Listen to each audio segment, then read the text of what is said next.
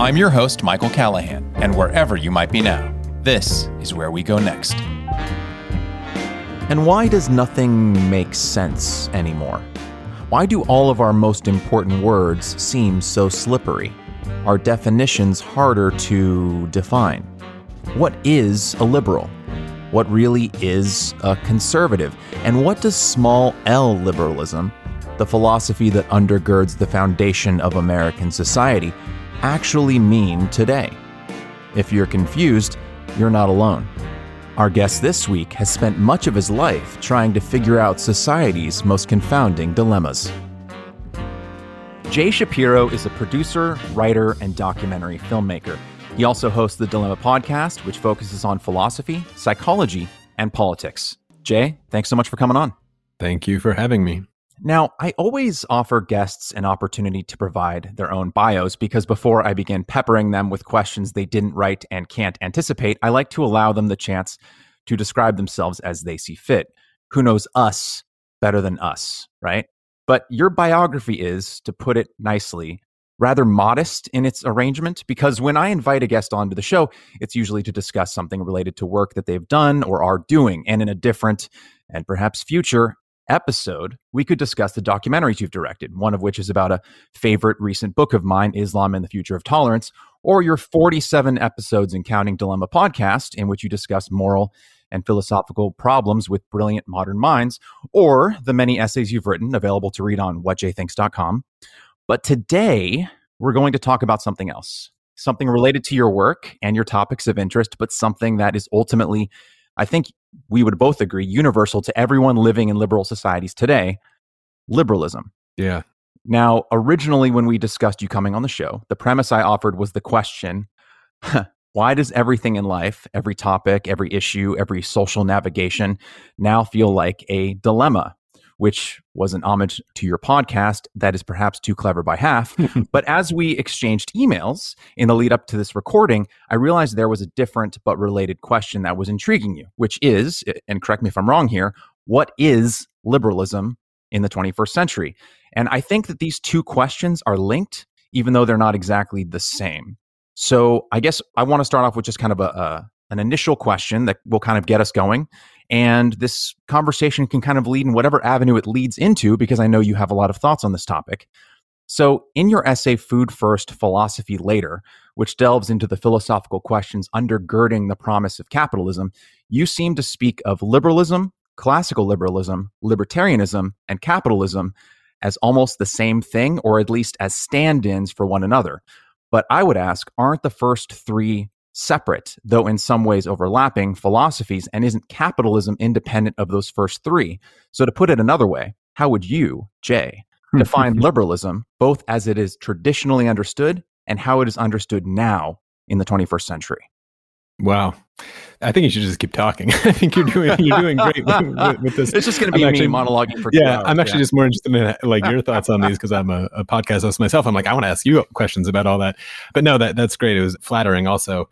Yeah, liberalism. I don't know. I'm sort of pointing a finger at maybe how it feels, this thing called liberalism. And you're right. I sort of lumped it all into sort of, let's call it like the Enlightenment, whatever that means, and whatever sort of fell out of that politically, economically, as sort of a shift on placing the individual and individual autonomy and decision-making, whatever that means, I'm sure we'll get into it, on top of some sort of hierarchy. That becomes the fuel for the machine, whatever analogy works there, whatever kind of car you're trying to drive towards the future or progress. The fuel is the individual, which I think was a rather direct shift from God and sort of divine roles in our lives that sort of precluded that, or governments or kings in a way. It was trying to put the individual on top of that pyramid. And I think generally capitalism and small L libertarianism and all these kinds of things agree upon that, which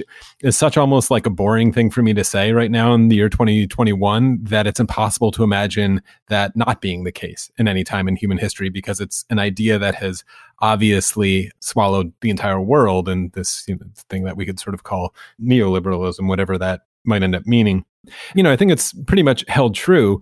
And what I was trying to do in that essay is point, of course, to its resounding success at moving the graphs that we want to move in the right direction to move in the right direction. Things like infant mortality rate and lifespans and even just average wealth incomes and stuff like that. They're all generally moving in the right direction and fairly rapidly. But there are issues and blind spots to this entire philosophy, which I think we have been able to ignore for quite some time, or just put off to be like, yeah, we'll deal with all that existential kind of dread of what does it really mean to be an individual and all that kind of crazy stuff until later. We first have to just get everybody clothed and fed, a roof over their head. And maybe I'm jumping the gun a little bit, but I'm trying to get ahead of that conversation a little bit because I honestly think we could see the end of that road, as it were, of the success of getting roofs and clothes and all that kind of stuff. And now I feel like we're struggling with a lot of the more deeper internal hollowness of being, existential crisis kind of philosophy stuff, where, of course, the title of that essay, Food First, Philosophy Later, is maybe part two, if I ever get around to figuring out what part two is, which I'm sure we'll talk about, is we're full philosophy now. And what philosophy that is, how that differs from what became before with this idea of liberalism, I don't know. I'm excited to get into that and figure out what does that mean. Yeah, I'm excited to discuss it with you as well. I don't want to keep quoting you to yourself and talking about you at length like this, but I do feel that it is instructive in order to let the listener into kind of exactly what we're talking about, and also kind of some of the research and reading that I've done about you so that they're not left behind. So I want to briefly quote you to you from season 2, episode 17 of your Dilemma podcast, which is titled The Atheistic Search for God, because I think it is directly related to what you just said, and also a topic that you touched on with Rock Mwangozi on a recent appearance on his podcast, which I think is instructive. So in The Atheistic Search for God, you say, quote, "Capital G God and what we normally think of as religious philosophy sets up a vast conspiracy theory of the existence of the universe itself. Perhaps they think it is a loving conspiracy theory, but it's a conspiracy nonetheless. I bring all this up because I'm also interested in the atheistic conversation regarding the current political landscape.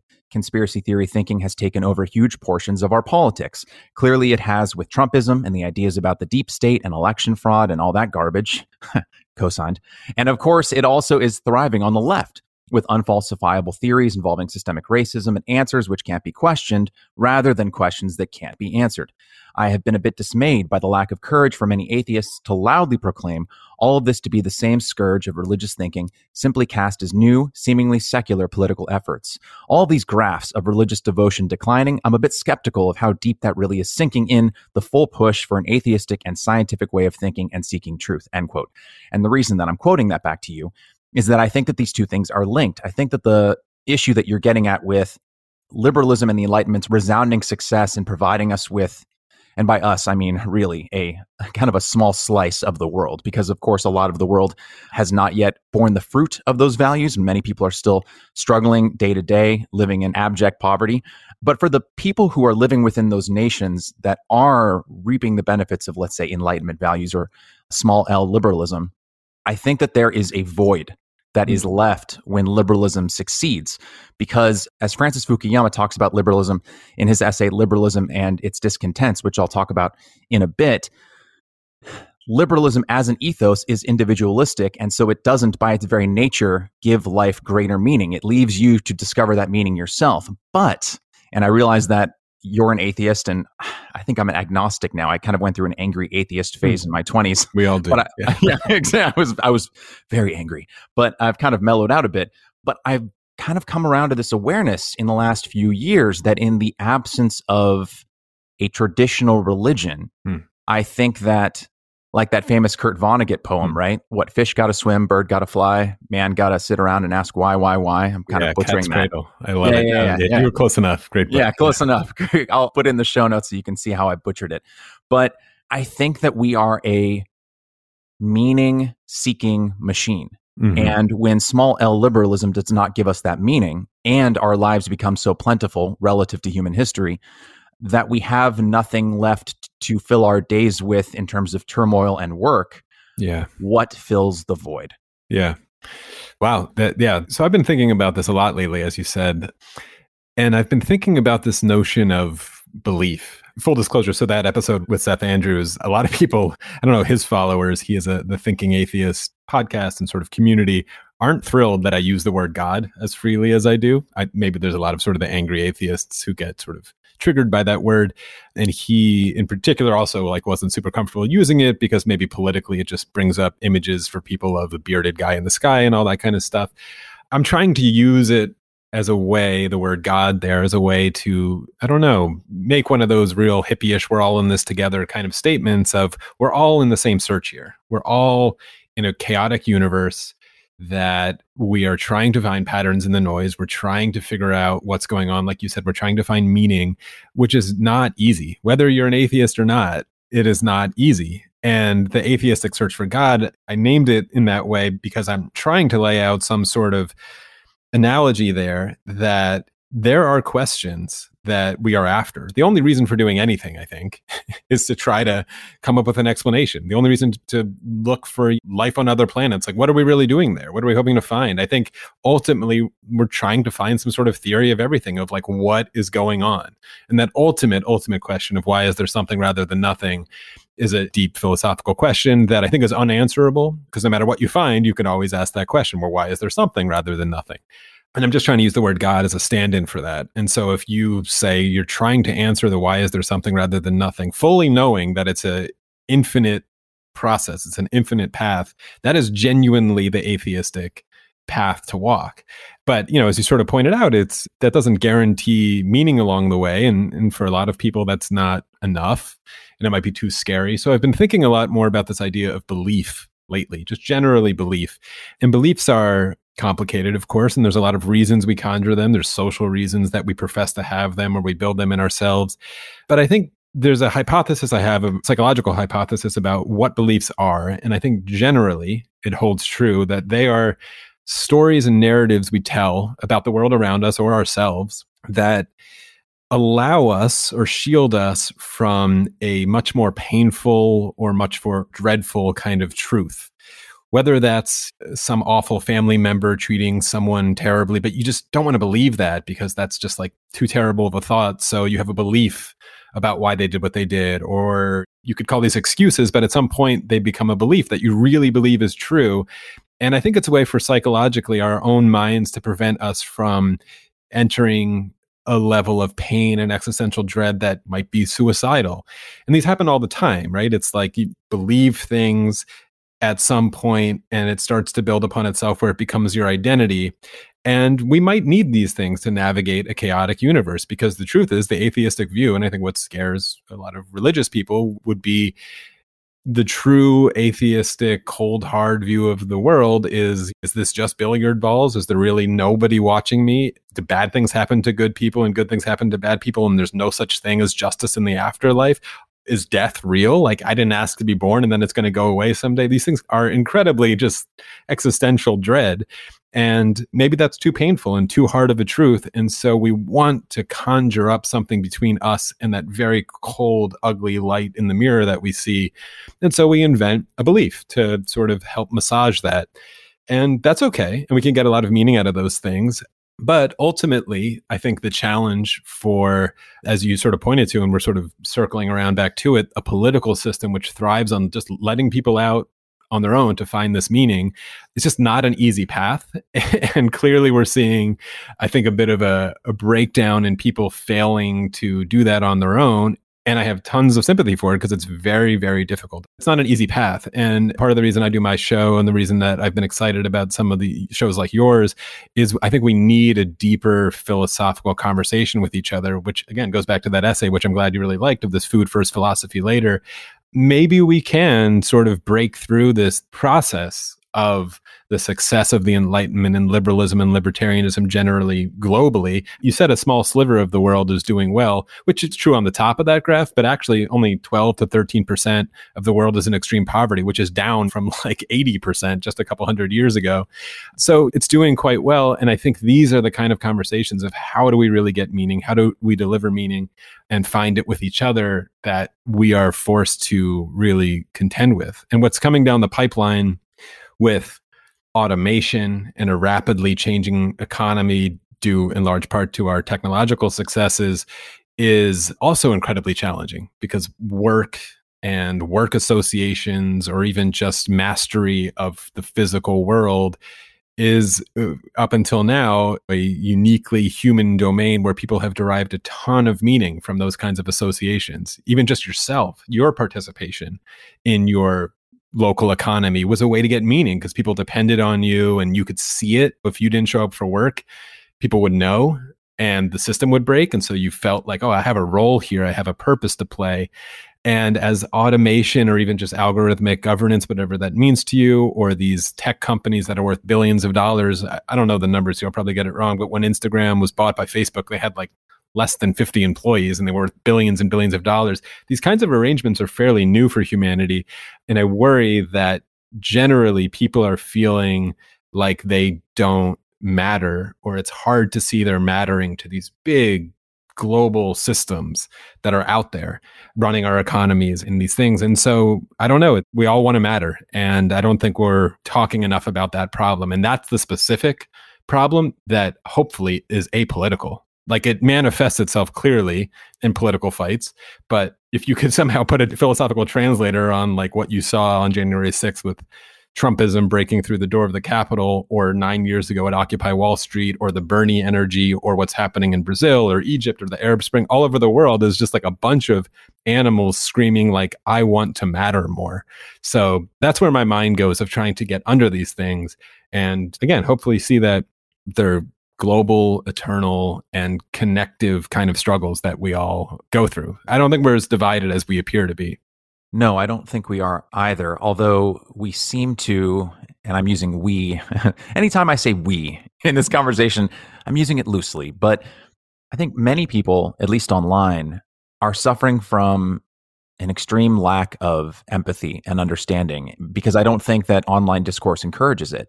I think that the very nature of how we talk to one another online, I mean, even calling it conversation as human beings traditionally understand it doesn't even feel right. Because if I can say something mean to you, and one, it's delayed because kind of like a turn-based game, I'm typing a message that you might not immediately see. So you might see it 5, 10, 20 minutes later, 3 hours later, long after I've sent it, and I've gotten that kind of little boost of a reward of telling you something mean that I really stuck it to Jay. Not only is there a delayed reaction there where I can't immediately get your feedback to know how badly I may have hurt you, but I can't even see the reaction on your face. Yeah. And human beings are evolved to be able to read each other's facial expressions. I mean, hell, so are dogs. Yeah. Like dogs have spent so much time around human beings that not only have they developed eyebrows in order to better express themselves so that we may better understand them, they are able to read our own facial expressions better than like chimpanzees because of how much time they've spent with us. And so humans are way ahead of dogs. Are you saying my emojis aren't working for you? You know, I could send you the winky face. Don't you know what that means? I'm saying that emojis are to hieroglyphics. Yeah. But you touch on something really important, which I think is, there is a lot that I miss about religion. And I think the thing that I miss the most is the certainty.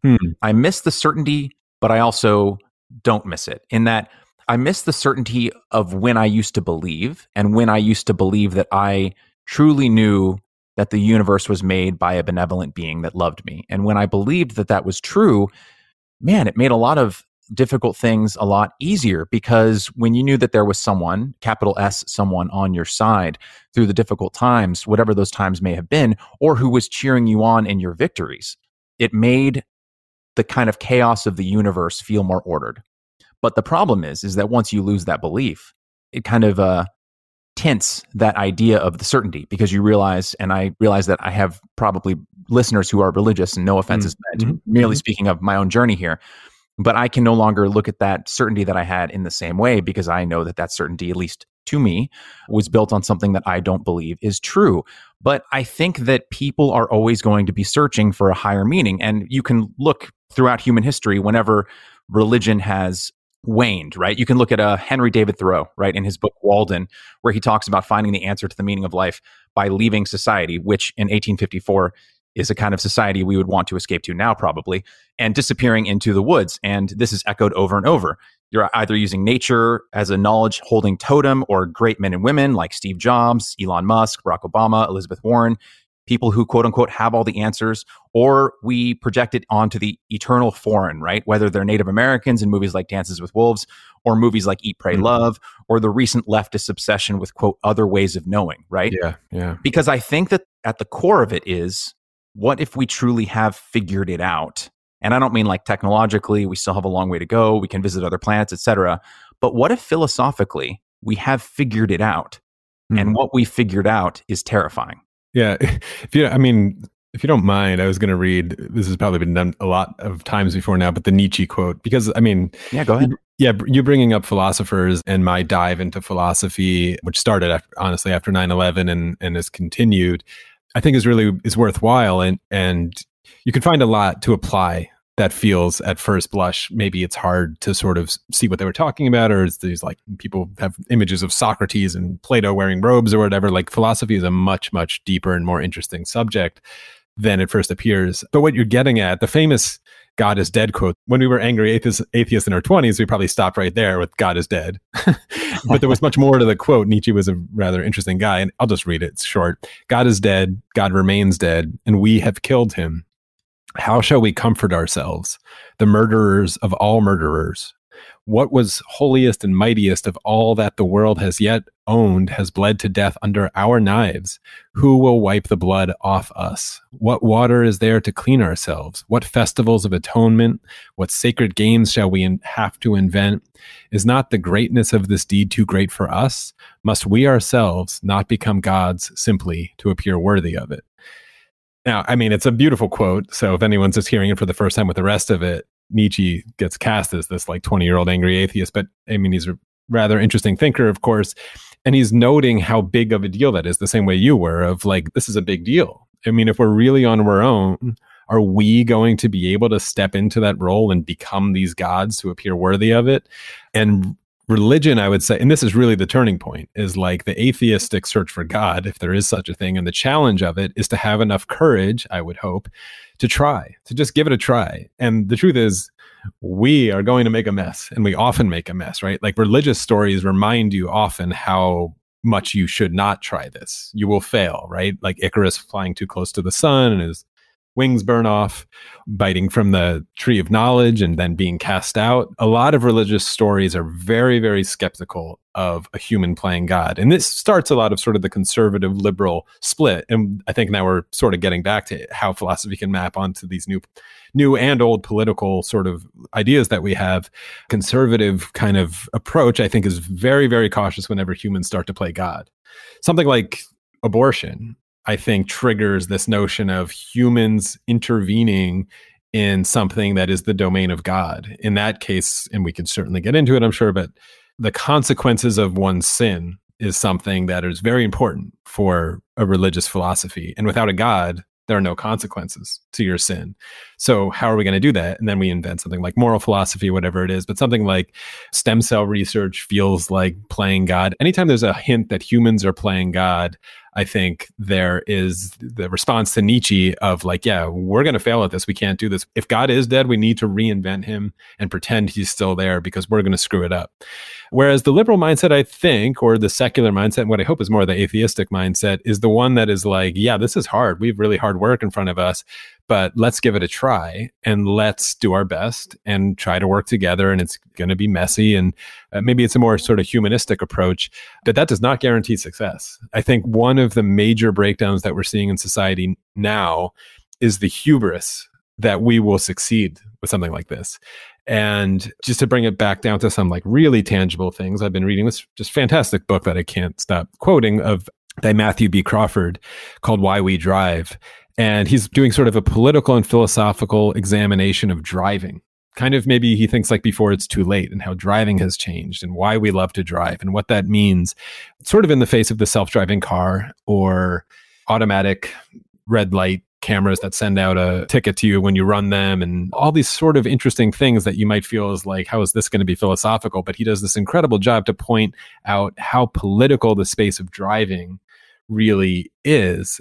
And the anecdotes of just being a car tinkerer someone who loves an old car or loves your truck or whatever it is, this old rusty thing that you keep going and you have a lot of pride in and you're keeping it run, as almost a novelty or a thorn in the side of this thing that we just call progress. Like that person in that car is just in the way of what we, and now I'm doing what you're doing, I'm saying we as like coastal elites, liberals, whatever, have decided is what progress means, which is this is too dangerous. What you're doing is too dangerous. We need self-driving cars and we need to make sure this is all padded and we're going to have a computer that is running your engine and all that stuff that you learned from your grandfather about how to tinker with the carburetor, like cute, but you don't need it anymore.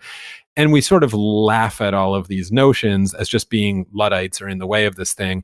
And that might be right. I want to give Matthew Crawford some credit here. He's not like making a case against self-driving cars. The case for safety there might be the winning case, whatever that means.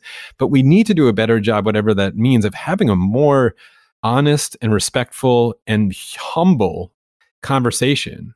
Go back to the Nietzsche quote, like the humbleness of like, this is going to be hard. Can we do this? Are we going to screw it up? We've been moving very, very quickly in this one direction of progress. And we haven't asked anybody. And they sort of have no choice but to get on board this train or, I don't know, be left behind. Like the hashtag of learn to code was like the most offensive piece of pop culture of the last like decade that I've seen come across that is just so atrocious to me. And the hard part, the problem is that when this kind of anxiety and when this kind of thing boils over, it doesn't always sound as sophisticated as maybe you think what I just laid out there is, like these anxieties about meaning and getting meaning from working on your car or meaning from driving or breaking down on the side of the road and then some big tech giant's just going to take it away from you. It doesn't come out that way usually. It comes out as something maybe as buffoonish as like a Confederate flag marching through the Capitol or, you know, a Donald Trump hat and like a liberal tears mug or something. Like it comes out in this way that is not very smart and sophisticated. There's not a lot of nuance to it. And it could just lead to these very loud, noisy political fights. But underneath all of that, I think there is an absolutely real, genuine conversation to have. And maybe in some ways, I'm seeing some daylight here now that Trump, the man, is out of that picture. Well, not out, we'll see what happens, but not in the office at least anymore. And this conversation of like, is there Trumpism without Trump has been a somewhat interesting question for a while. And Trump himself has just been too annoying, I think, for a lot of people to actually face that question honestly. But of course, there's Trumpism without Trump. If you say this is a global kind of anxiety about this maybe pushback against the inevitability of this future that is being created by people who are not asking for the permission. They're just creating it and calling it a moral good. They'll moralize it if you stand in the way of it.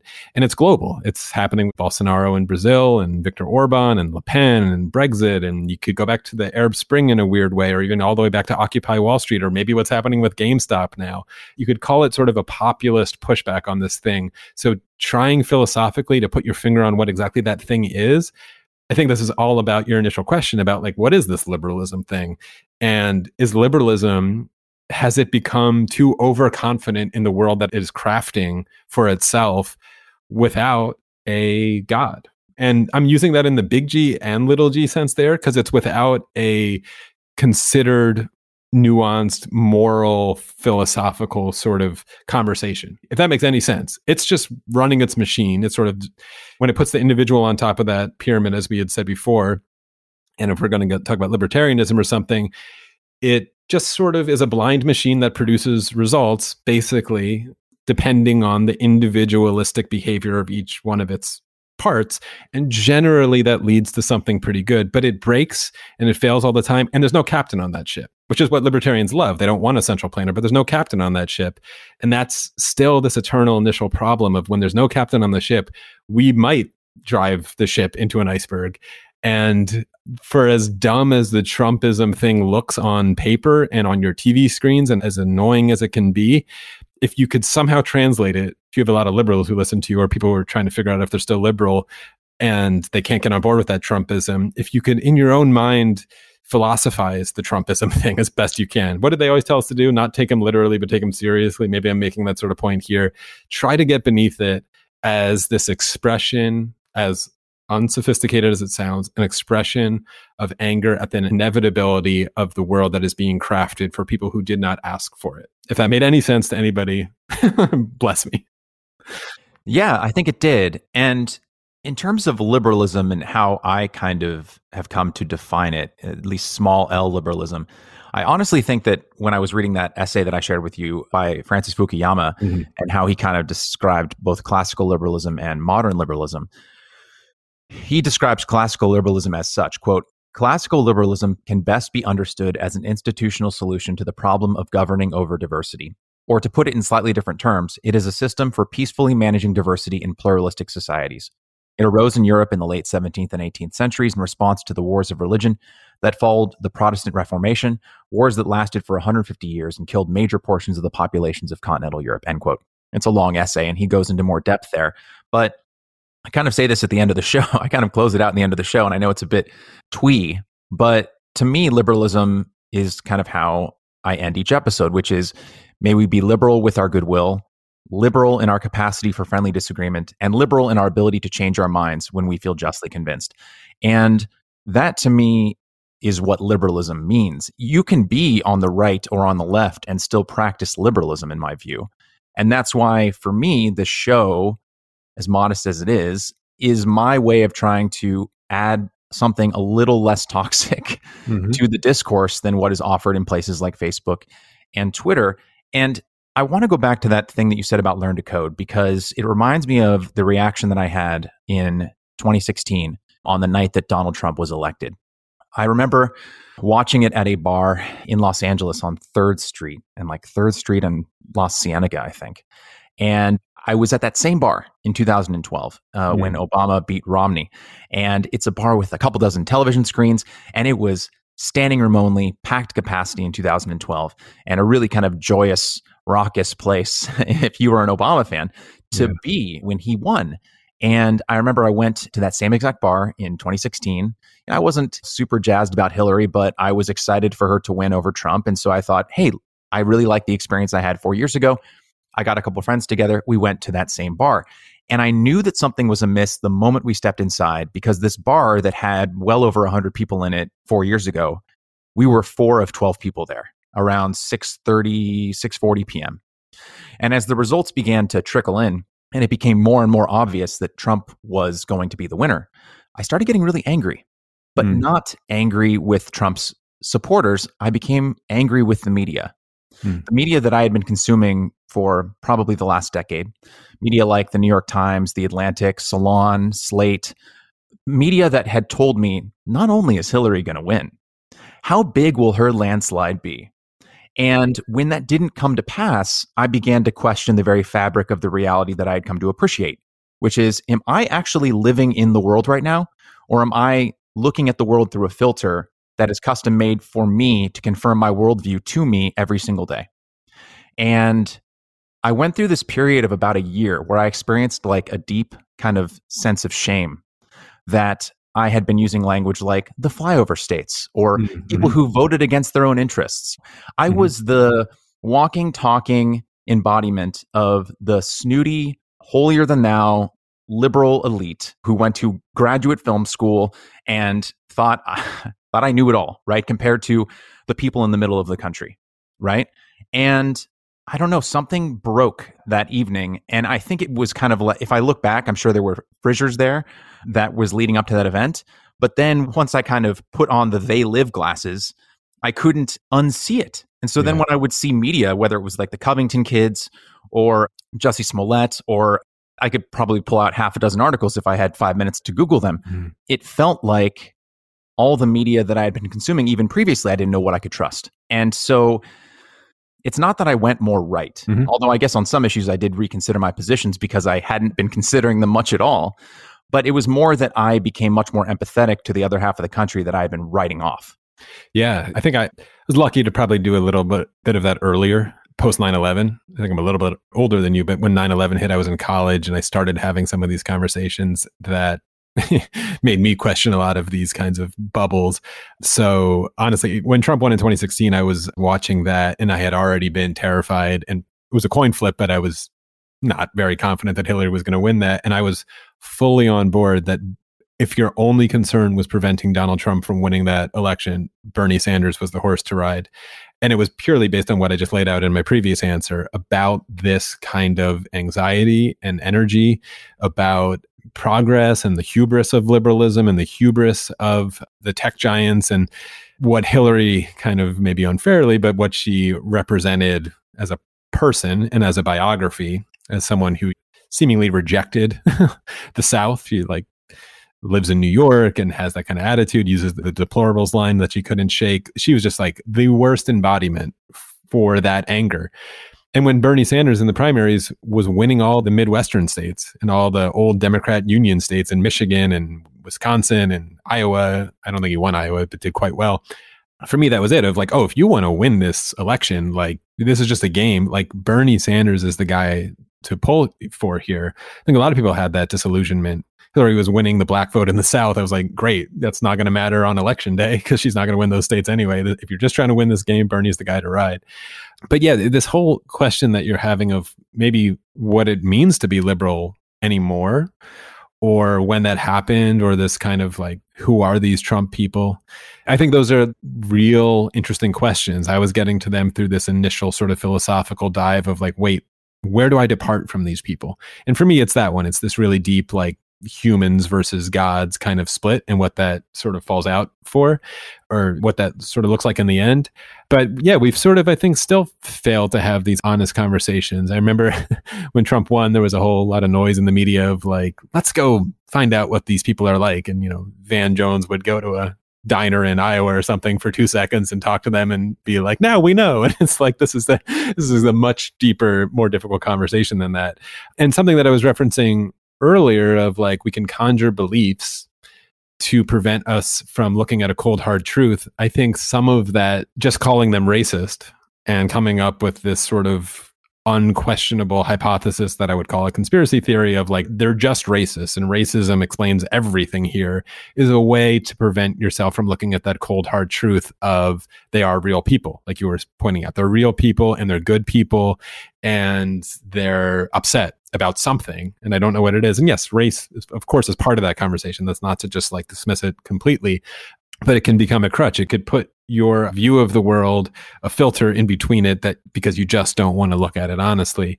Yeah, I don't know. I'm not even sure how to respond to it. I've been looking for these bridges for a long time, and I am only able to find them in these really deep, maybe difficult to convey philosophical bridges that we could build, but they're there. And I just think we have to somehow find ourselves on them. I've always said it's a matter of time before all those Occupy kids and the Trump kids realize they're on the same team and they finally just form the mob that eats the rich. And I don't know if anybody wants to see that day. Maybe some of us kind of do, but it's all the same thing. So trying to circle really what that thing is, I think we can find it. I said this to Rock, actually, and maybe you heard it, is we spend way too much time talking about economics and politics and way too little time talking about philosophy and the philosophies that underpin them. So I don't know. I'm not sure if that answers any of it or maybe commiserates with you about, and maybe it's why you started this show of questioning it, being wait, what does it even mean to be a liberal anymore? I've never questioned that before. I just was told I was one and that was my team, and that wasn't a good way to operate. So I think that the problem is, I can speak more confidently about my quote unquote side, which is a language I'm still trying to disabuse myself of. But if I've been a member of a club for a couple decades, it's going to be somewhere on the left, right? Either center left or I guess now more centrist, but I don't feel comfortable identifying conservative because I've never seen myself that way. But what I think that a lot of people on the left do is, and I'm trying to figure out a way to word this articulately, but I think that a lot of them pretend that they have ascended beyond normal human emotions and anxieties. And by that, what I mean is there was a study, I'll see if I can find it, but the results stuck with me. It was a study that was done in a deep, deep blue town somewhere in the Northeast, one of those small states like a New Hampshire or a Connecticut. And they were polling these very, very, very liberal people in a predominantly white town what their views on immigration were. And overwhelmingly, they were yeah, more immigration. It's those people who have the signs on their lawns, in this house, we believe Oh, there's a lot of them here. No human being is illegal. I just Black moved Lives to Matter. Asheville. I think I could quote. I just moved to Asheville, North Carolina. I could probably quote it for you. Science is real. There's a few other things. Real. Love is love. Love is love. Yeah. Yeah. I hate those signs because they're not real. They don't mean anything. They're religious. Yeah. Because they don't require any kind of deep thought. And so in this study where they polled this lily white, very, very liberal town about immigration, people were overwhelmingly supportive of increasing immigration rates, right? Now, these researchers were smart and they wanted to run a little test. So they asked this question of a few hundred respondents in the town, and then they ran a little experiment. For about 2 weeks, what they did was they took just two, Jay, Spanish speakers, and they put them on the train that a lot of the people rode into the city on their commute every morning, right? They took 2 Spanish speakers, put them on the train at different times, right? So that enough people in the town would be exposed to these Spanish speakers. So like every 10 or 15 minutes, I don't know if they use the same 2 or like a few different teams. And all they did was have them speak exclusively Spanish on the train. Then they did the same exact poll a few weeks later, after a couple consistent weeks of having these Spanish speakers on the train in this otherwise no Spanish speakers around white liberal town. And what do you think happened?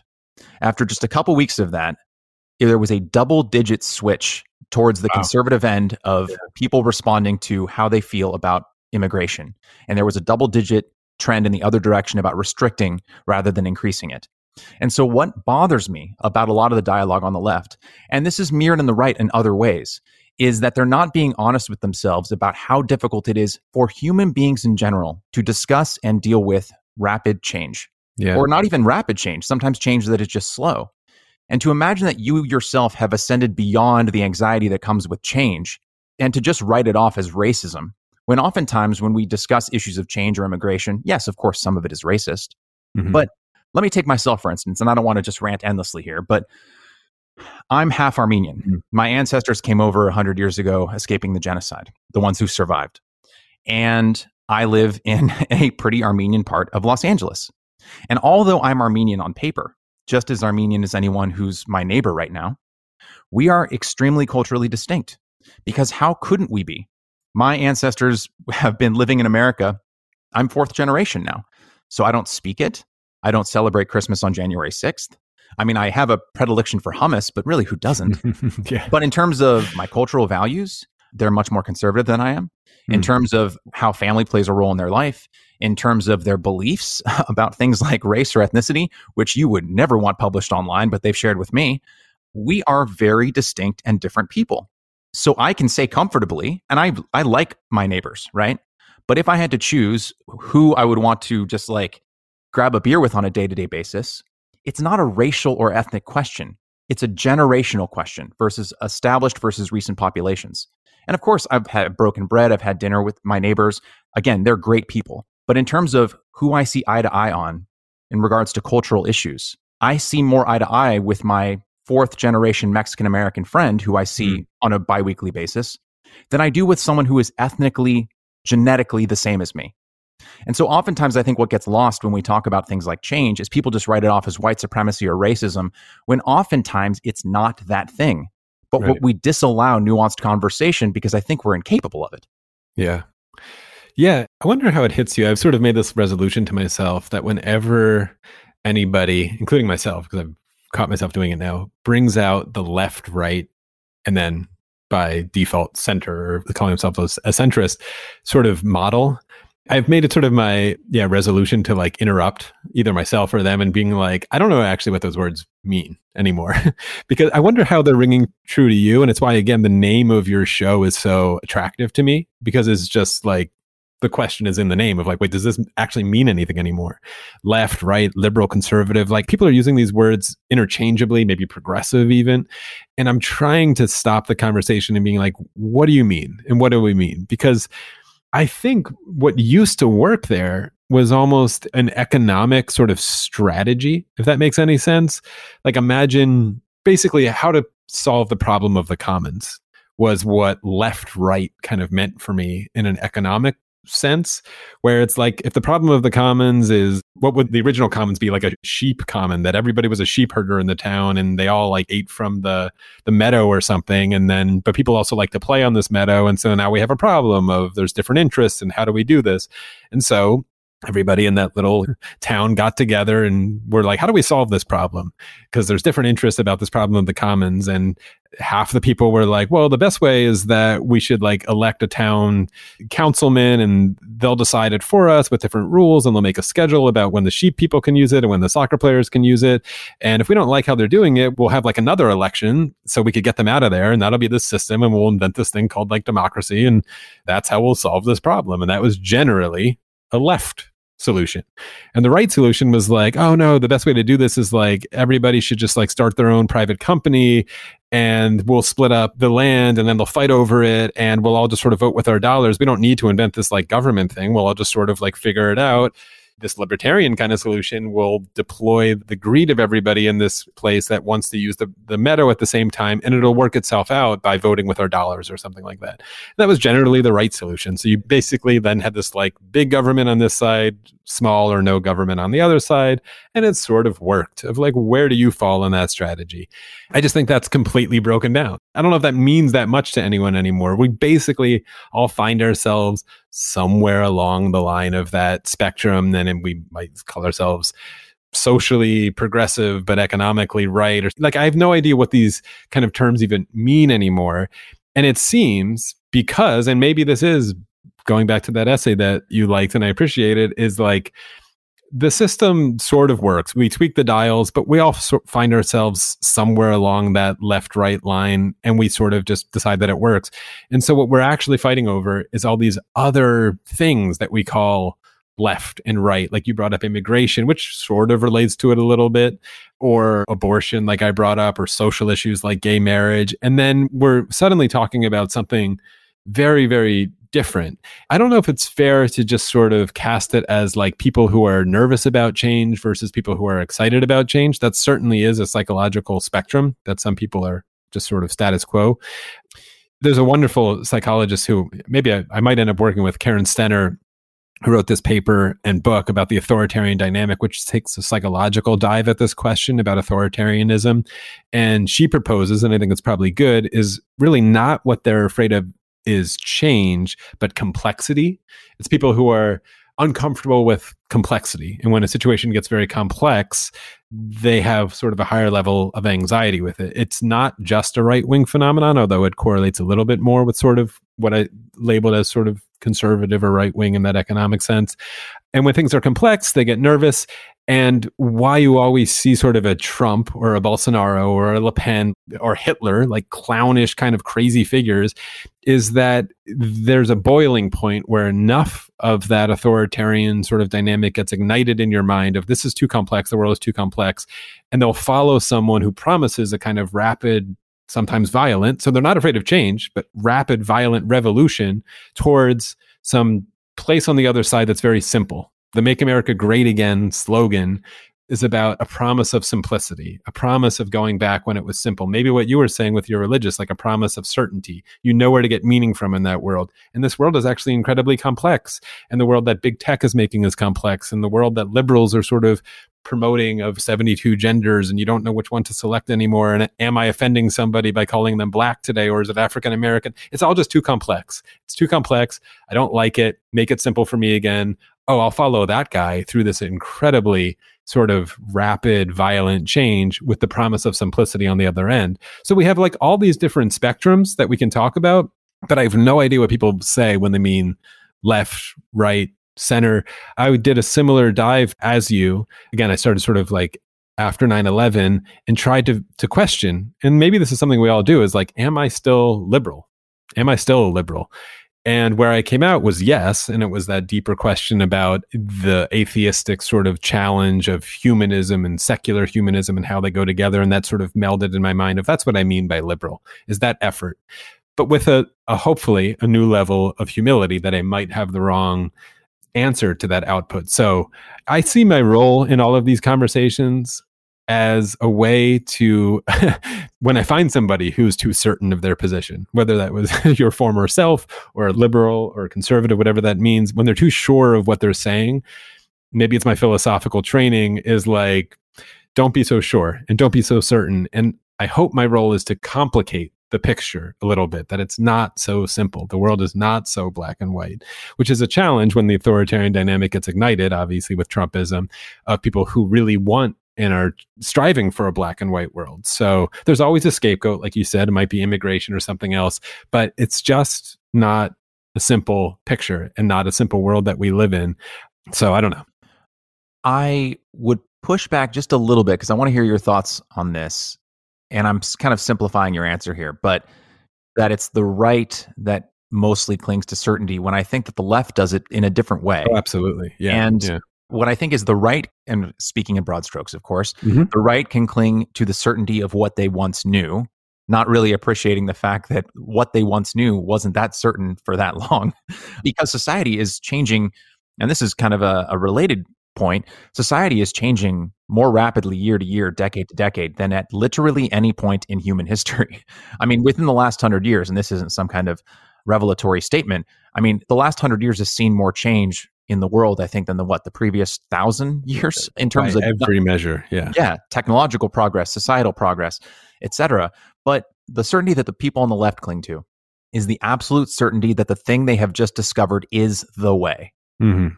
We've just now discovered this thing, or we've just now read this thing about gender or race or ethnicity or immigration, or pick a topic, right? It was just discovered. We just mandated it 2 days ago. And now we are so certain, Jay. We are so certain that this is the answer, and we found it. It's a kind of funhouse mirror version of the conviction that you would find on the religious right. Right, the idea that instead of a book handed down by a bearded man from the mountaintop a couple thousand years ago, it's an essay written by Ta-Nehisi Coates, or a book by Ibram X. Kendi, or whoever it may be, right? Pick your novelist or thinker or philosopher du jour of today. And it's like both sides have chosen a very black and white version of the Chesterton's fence, where one is absolutely sure you should never, ever, ever, ever, ever tear that fence down. And the other is absolutely sure that that fence should have been torn down 3 days ago. Yeah. And every minute that goes by that you don't tear down that fence is literal violence. Mm-hmm. And it feels like both sides are clinging to certainty. And I wonder why they do. Do you have any ideas? Well, because the world is a scary place and certainty is more comfortable. I'll give you an example of, I think, how this maps onto maybe individual lives or maybe your life. I've made this point before, but I think moral philosophy, if people are listening and if there's jargon that I'm pulling out that is off-putting, I apologize for it, because I actually want all these conversations to be very accessible. But here's a little philosophical jargon. But it's very, very simple. Moral philosophy, I think, is easy, actually.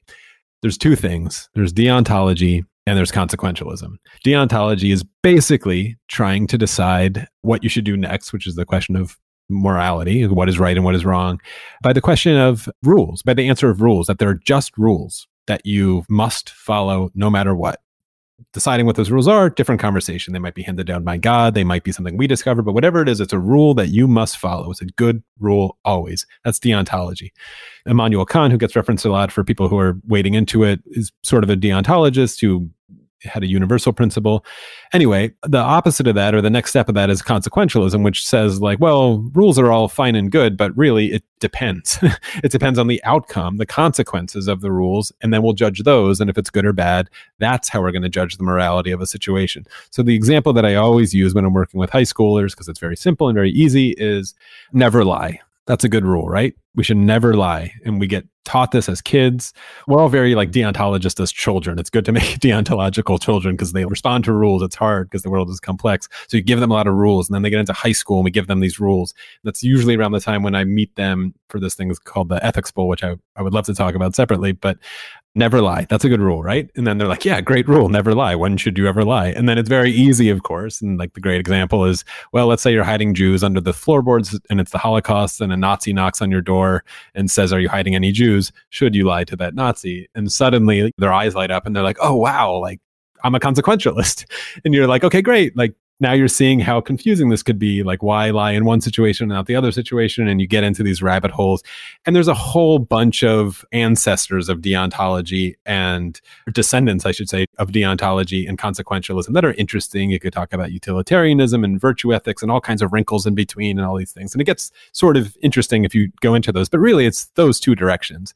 It's there's a rule, or then it matters. And the reason I bring this up in the context of sort of the political sort of conversation we're having is I think there's a common, at least it happened to me, and I think it happens to everyone, is we're pretty strong in our deontological moral stances of the world when we're high schoolers and maybe then into college if we go there, of like, this is just right or this is just wrong. Whether we get that from our politics or our religion or our parents or whatever, we enter the world in that kind of space. And they might even be good rules. You might have a very strong moral conviction about something that is just wrong. And you don't need to think about it any deeper than that. You can if you want, but you don't need to. And then you get out of college and you enter this, as we keep saying, this sort of like libertarian global economy system that is working pretty well, we're told out there. And then you suddenly are in this system where you might find yourself being offered some money or first-time job and you need to pay your rent for a company that produces something that you're not so like thrilled about, or you think might even do harm in the world. It could be something obvious. I often use the example of like a cigarette company offering me, a filmmaker, money to make a film for them, which I haven't done, but I don't know how I would respond if I was given the chance. But it could be anything. It could be a small thing of working for some company that's making some product that you think is a little exploitive or a little overpriced, or maybe they make their product with sweatshop labor in the Philippines. And suddenly all of your, I would say, very liberal sounding moral deontological stances start to slip a little more towards that, well, it depends, right? Like the world is complicated and I'm a consequentialist a little bit when it comes to this thing, because the consequences of me doing this I think are good, or I can't think of another alternative. And you start to slip a little bit. And I think, and maybe you're questioning this a little in your own mind, a lot of people start to wonder if they're conservative. And the fact that the graphs show older age groups are more conservative and younger is liberal, it's always an obvious thing of like, well, when did they change? Because people aren't born at 60 years old and suddenly conservative. They presumably were on the graph as a liberal younger. I think a lot of people can fool themselves into thinking that they are conservative at that point. And I think it's too easy of a trick, and we're too simplistic between liberal has come to mean, and I think you're pointing to it, this like these strong moral stances that are way too certain of themselves and never question the like, well, it depends kind of second question that conservatives in a lot of ways, maybe accidentally, are a little more familiar with the like, well, it just depends, which might sound surprising because religious conservatives have this certainty of God, but economically in the way they participate in the system, they basically can swap out that God figure that gave them their maybe deontological rules with something like the global economy or the corporate sort of world out there. And that just becomes the God that takes care of everything for them. You can start to fool yourself. So I'm talking more about sort of the like business mogul conservatives. And I don't know if you relate to that in any sense or if your listeners can, but I think it's a really common trajectory that people are going on. And I don't even necessarily have like an answer for it. I will insist that just because you take the money, it doesn't immediately make you some sort of conservative. And then what I fear happens a lot, and maybe you're getting into the Fukuyama stuff, is this trendy new word of classical liberalism or whatever this means, is a way to somehow retain the label that you liked as a high schooler and a college kid of being a liberal, but realizing that there were some flaws with it. And really, I think it's a stand-in just for sort of like libertarianism and a deference to some sort of system called the global liberal economy that produces good results. And so you're taking that money or participating in that thing is okay because look, the world is a good place. It's that greed is good kind of mantra. And I think it is a way, again, back to this initial thing of belief, is to put something between yourself and the world that is actually, or maybe even just your own failings. You thought something about yourself, that you would stand up to these things. You always knew how you were going to answer the trolley problem. You knew you were going to have these ideals, and then you didn't. And instead of facing the cold, hard truth of like, you didn't face up to your ideals, you didn't fail them. You just adopted a different belief that goes between them of something like liberalism or libertarianism, and still you're a liberal. And so I think to backtrack that all the way, we're doing a big disservice to younger liberals before they face these dilemmas to really confuse and complicate the certainty of that liberal certainty that you're pointing to, of deontology, of knowing that there are just right and wrongs in the world, and racism is always wrong. And so that's the worst evil. And so that's what that is. That's what anti-immigration is, right? We're doing a disservice to not have more complicated, nuanced conversations at a younger age, which is why a lot of the work I do is actually trying to get these conversations to younger and younger audiences. But whatever audience you're catching and whoever's listening, whatever your age at, there's never too late to start. But I think we're missing a lot of people in sort of those late teenage, early 20s years, and it's hurting us politically, certainly. The conservatism that I was familiar with when I was kind of coming of age, which is, I think, was right around the time you were starting to second guess labels post 9/11. I was just kind of exiting high school, entering college around that time.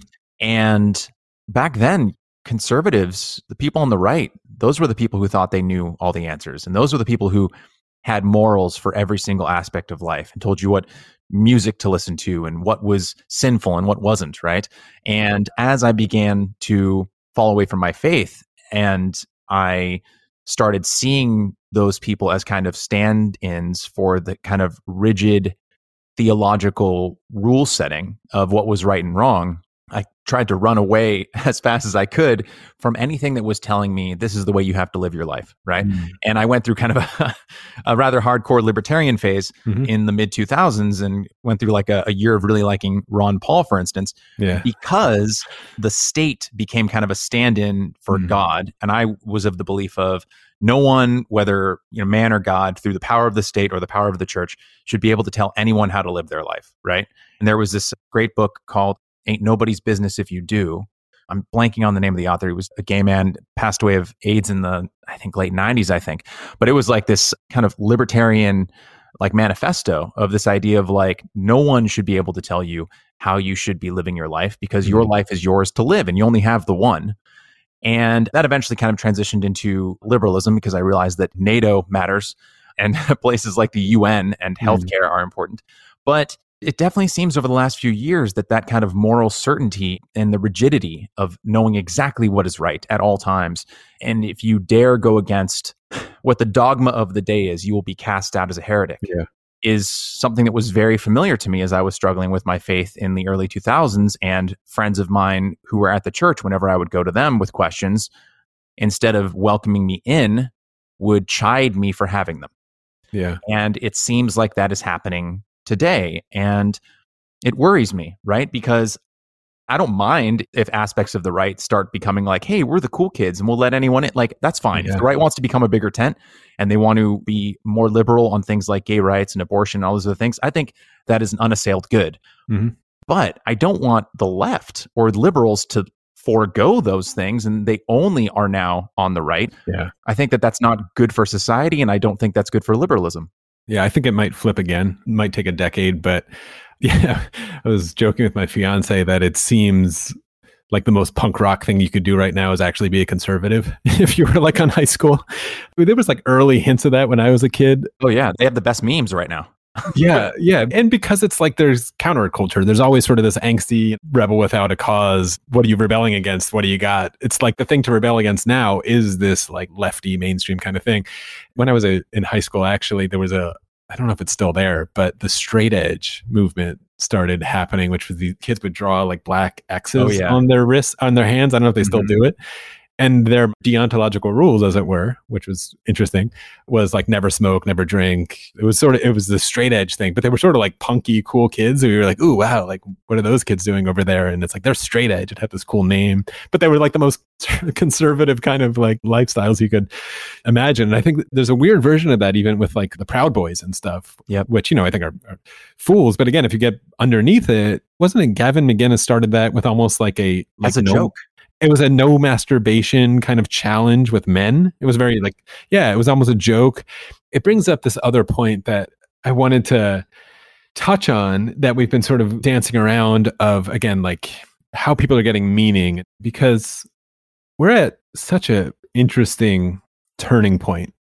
And I don't know which way it goes, but I often wonder this. I don't know how you feel about it. I wonder if the nature of the problems and threats that we face as a species, this is that word we again, are being recognized. I'm talking automation, taking human jobs away now. I'm talking global warming. I'm talking international terrorism. I'm talking a pandemic, are problems that inherently are best solved. And maybe there's arguments about this, but seem to be inherently best solved by a kind of global cooperation, which immediately lights the red flags, as you were sort of referencing before, in the conservative or libertarian mindset of like global governance and this like, oh, one government and one currency, and all the conspiracy theories start to go, the don't tread on me meme in all of us that we've been told to really lean into, especially as Americans, is, I think, facing a bit of an existential crisis in itself.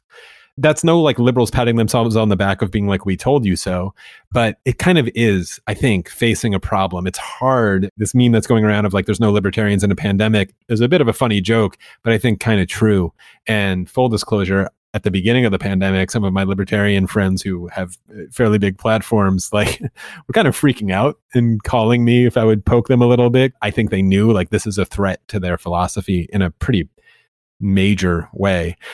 And so how are we going to balance a world that really does require some fairly significant global cooperation? I don't think we could turn back. We can't get the toothpaste back in the tube of globalization or global warming. We can't forget that we don't know, or climate change, that it's happening and that it's a problem. We might be able to come up with technical solves for it, but how are we going to face these problems? How do you get out of a pandemic if the world doesn't cooperate? And we're seeing the cracks that are happening now. The problem of the commons has gotten so big, where the commons is the entire world now. So these conversations are going global. They're just new, as you kept saying. And it's a very underrated point of how fast this is all changing. Just 300 years ago, the world that you were born into and the world that you died, which may have only been 60 years apart on average at that time, looked pretty similar. You had like the same kind of technology. You probably did a very similar job your whole life. You knew kind of the same kind of people. You probably didn't move around that far. It's an underrated, but as you said, simple point of just how quickly this is all changing. So the problem of the commons 300, 400, 500 years ago really was a problem of something you can almost see. The example that came to my mind of like a sheep's meadow, I was literally thinking of like Central Park in New York City, which was a sheep's meadow. And it had that for hundreds of years. That was an actual commons they had to solve. All of that has gone global, and all of that has gotten very, very difficult for, I think, a individual and this liberal individual to understand and participate in. It's so distant from us. It's so far from us. It's hard to see things like climate change. Maybe it's getting a little more tangible. It's hard to see things like a global economy. It's hard to see this pandemic. It's literally invisible most of the time. These are things, as you made this point before, that we didn't evolve naturally, and our politics didn't evolve to address. And so we're trying to invent a lot of things on the fly here that on their face feel pretty at odds with sort of the cowboy libertarian don't tread on me philosophy or conservative philosophy. And again, to that point about humility, we might really make a mess of it. I wanted to try to bring like this down again to a tangible level with something like that I really care quite a bit about abortion, which is like a hot button issue, which I still think has this definitive split between liberal and conservative or left and right that makes sense. But our conversation around it is so wrong. If you allow me to sort of just like lay it out a tiny bit, I think it's a really good example of why, as maybe a philosophical thinker, I'm constantly frustrated with the noisy yelling and partisanship. And we're probably going to see it with abortion. So if you think this is an old conversation, clearly it's back. We have a conservative bench. We might see Roe v. Wade on the table again. For the most part, you'll often hear a lot of people who proclaim to be pro-life as saying it's murder, right? It's murder of a child. Life starts at conception. Baby killers. You'll start to hear this very moralized language about liberals. Some people justify their Trump vote because he was on paper pro-life in this kind of way. And really, I think that's total BS. I'm asking people to translate that deeper. That is not actually what most of them believe or mean. And it's a very easy thing to pop, which is most pro-lifers make an exception for rape and incest. If a parent rapes their child and the child gets pregnant, would you support them ending the pregnancy? And most of them say like, no, I make exceptions for rape and incest. And right there, you have them. If they were claiming to be that this is murder, you have them being like, well, the baby didn't ask to be conceived, so this is the murder of that baby, right? And like, it's a paralyzing thought. And I don't mean that to win an argument. What I mean is that what is really happening there is it proves what they care about cosmically. And I'm going to make the secular defense of this. This is like the point I'm going to try to get to about the hubris. What they really are arguing for cosmically is that there are consequences for our actions. If you give them two cases, one case of, let's say, a young girl who's partying too much and is irresponsible and sleeps with a lot of men and is unprotected sex, and then she happens to get pregnant and says, oh, I don't want to have a baby.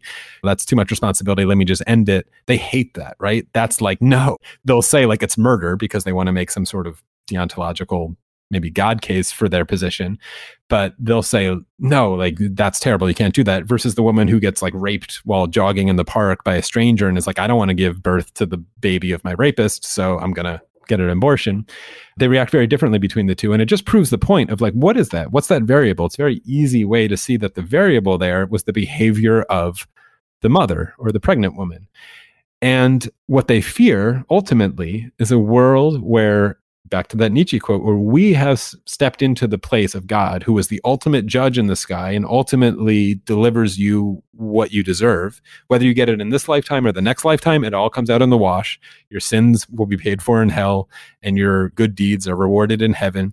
Or here on earth, karma, whatever, you'll get good things for what you did and bad things for what you did wrong. If you engage in this behavior, you might get pregnant and then you have a kid, and that's your responsibility. They would never put it that way, right? They would say this kid is a blessing, and maybe they'll even be right. Like some of the secular arguments or the consequential arguments, maybe they'll be right that having the kid will suddenly like spur this kind of responsibility in the mother, and she'll get her act together and she'll find all this meaning and she'll be a great member of society and she'll find happiness. That might happen. Like those arguments shouldn't be dismissed so easily.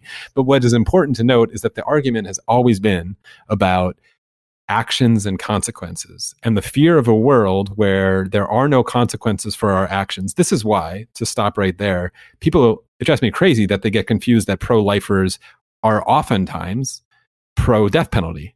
And they're like, how could that be? Aren't you pro-life? They make these like silly jokes about it. And it's like, no, don't you see? This is about actions and consequences. They're pro-consequence. Pro-consequence. The person committed a murder or a terrible crime or raped someone. And so the consequence is that we put them to death. That's the action and the consequence. They're very punitive in that way. And God, Christian God especially, and the Jewish God as well, are pretty punitive gods in that way. Like that's the kind of world that makes sense to them. And again, there's a secular argument to make for that world. There's a world where there are no actions for our consequences, especially sort of our risky or bad behavior. Is that a good world? I don't know. How does that play out in the end consequentially? It might be terrible. They might be right. I don't know.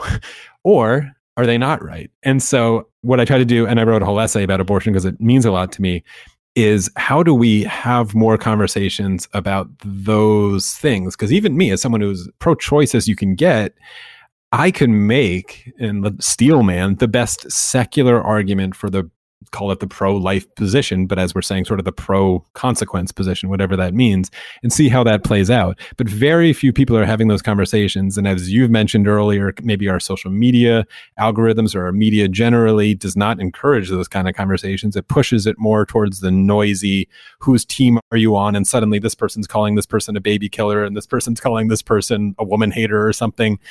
And then there's just like no hope of actually like a meaningful conversation. But what I laid out there is really, I think, back to that, like, wait, who's in charge here, God or humans? That is generally an interesting conversation and a true philosophical split that leads to political stances. But the philosophical split is beneath that. It's always like we spend so much time talking about the symbols and economics and the political names and parties and stuff, and we very rarely dive below it to find where was the philosophical split that gave rise to the emergent property, if you will, of these political fights that we're in, which sometimes are urgent and we need to have them, but most times is not really where you're going to get to the root of our conversations. So yeah, I think that's absolutely correct. And it all leads back to that stupid sign, the "in this house we believe," right? Because that sign may as well be standing across from a scarecrow, because no one holds the views that are opposite to the views espoused on that sign. And it's why for instance, Was that a straw man joke? That's good. Yeah. That's good. I appreciate it as a philosophic. Like that was great. Good. Gold star for you. I do what I can. Yeah. But it's why, for instance, just to go on the pro consequences bend, I think you're really onto something there. So 100% cosign, and I will steal it. But Steal it. Yeah. why I think it's so important is because it illuminates so many issues on both the right, and it also illuminates so many ways the left will obscure actual discussion by pretending that they don't understand the right when I actually think that they do. So one of the things that really, really annoys me is how the left talks about immigration by just using the word immigration and not discerning between legal and illegal or undocumented, however you want to call it, immigration, right? They've just obliterated the distinction and just talk immigration. And then they say that the right is anti-immigration, which just isn't true. If you know anyone on the right, and I have quite a few family members who are squarely on the right, police officers, CHP, Army veterans, like a lot of people who live in the countryside who own guns, pretty squarely on the right, and no problem with legal immigration at all. They work alongside immigrants in their day-to-day lives. They are in diverse police squads. There is nothing for me to lose by telling the truth here, and nothing for me to gain by lying. I've never heard them say anything in ill will against a person of color or an immigrant. Yeah. What they are very much so, though, is pro-consequence for quote-unquote bad behavior or bad decisions. And what a lot of conservatives view, or how a lot of conservatives view illegal immigration, is through a lens of fairness and unfairness. In the same way that they'll view, let's say, a topic like abortion, like you were saying, I think. And of course, there's always going to be the outliers. I definitely think there are people who are very, very religious. Yeah, it's about like 16%. Yeah. Actually do say in all cases have the baby, including like rape of a family member. Yeah. Yeah. And of course, there are going to be people who are either xenophobic or for whatever reason just want no immigration whatsoever, which I just wish they would look back a little in their family tree and see that they were once immigrants too. But anyway, what this all means is that when the left obliterates the distinctions between different sides of a topic, they foreclose conversation with the right on terms that can actually move towards something meaningful. Same thing with healthcare, right? A lot of people on the right will be against something like universal healthcare, not because they want people to die, which is, of course, what the left says and how it characterizes it. Oh, people on the right, they just want you to die from cancer or whatever. That's literally not true. What people on the right, the pro-consequence right, they can't wrap their minds around, for understandable psychological reasons, the idea that if they're living a healthy life and they're doing the things the right way, that they may have to foot the bill for someone who is making mistakes. Now, where this kind of collides is, and I'm sure you're familiar with this, the fundamental attribution error. Or basically the idea that when we see someone else doing something that we, like, let's say, disapprove of, like running a red light, because we can't see inside that person's mind, we automatically assume that they're running that red light because of a fault of character.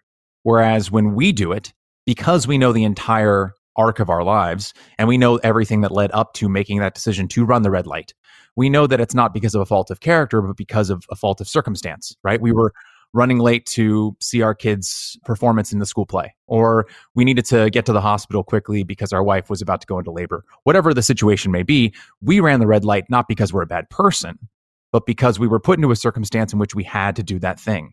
But if we don't know who the person is and we see them running a red light, well, they're just a jerk, Jay.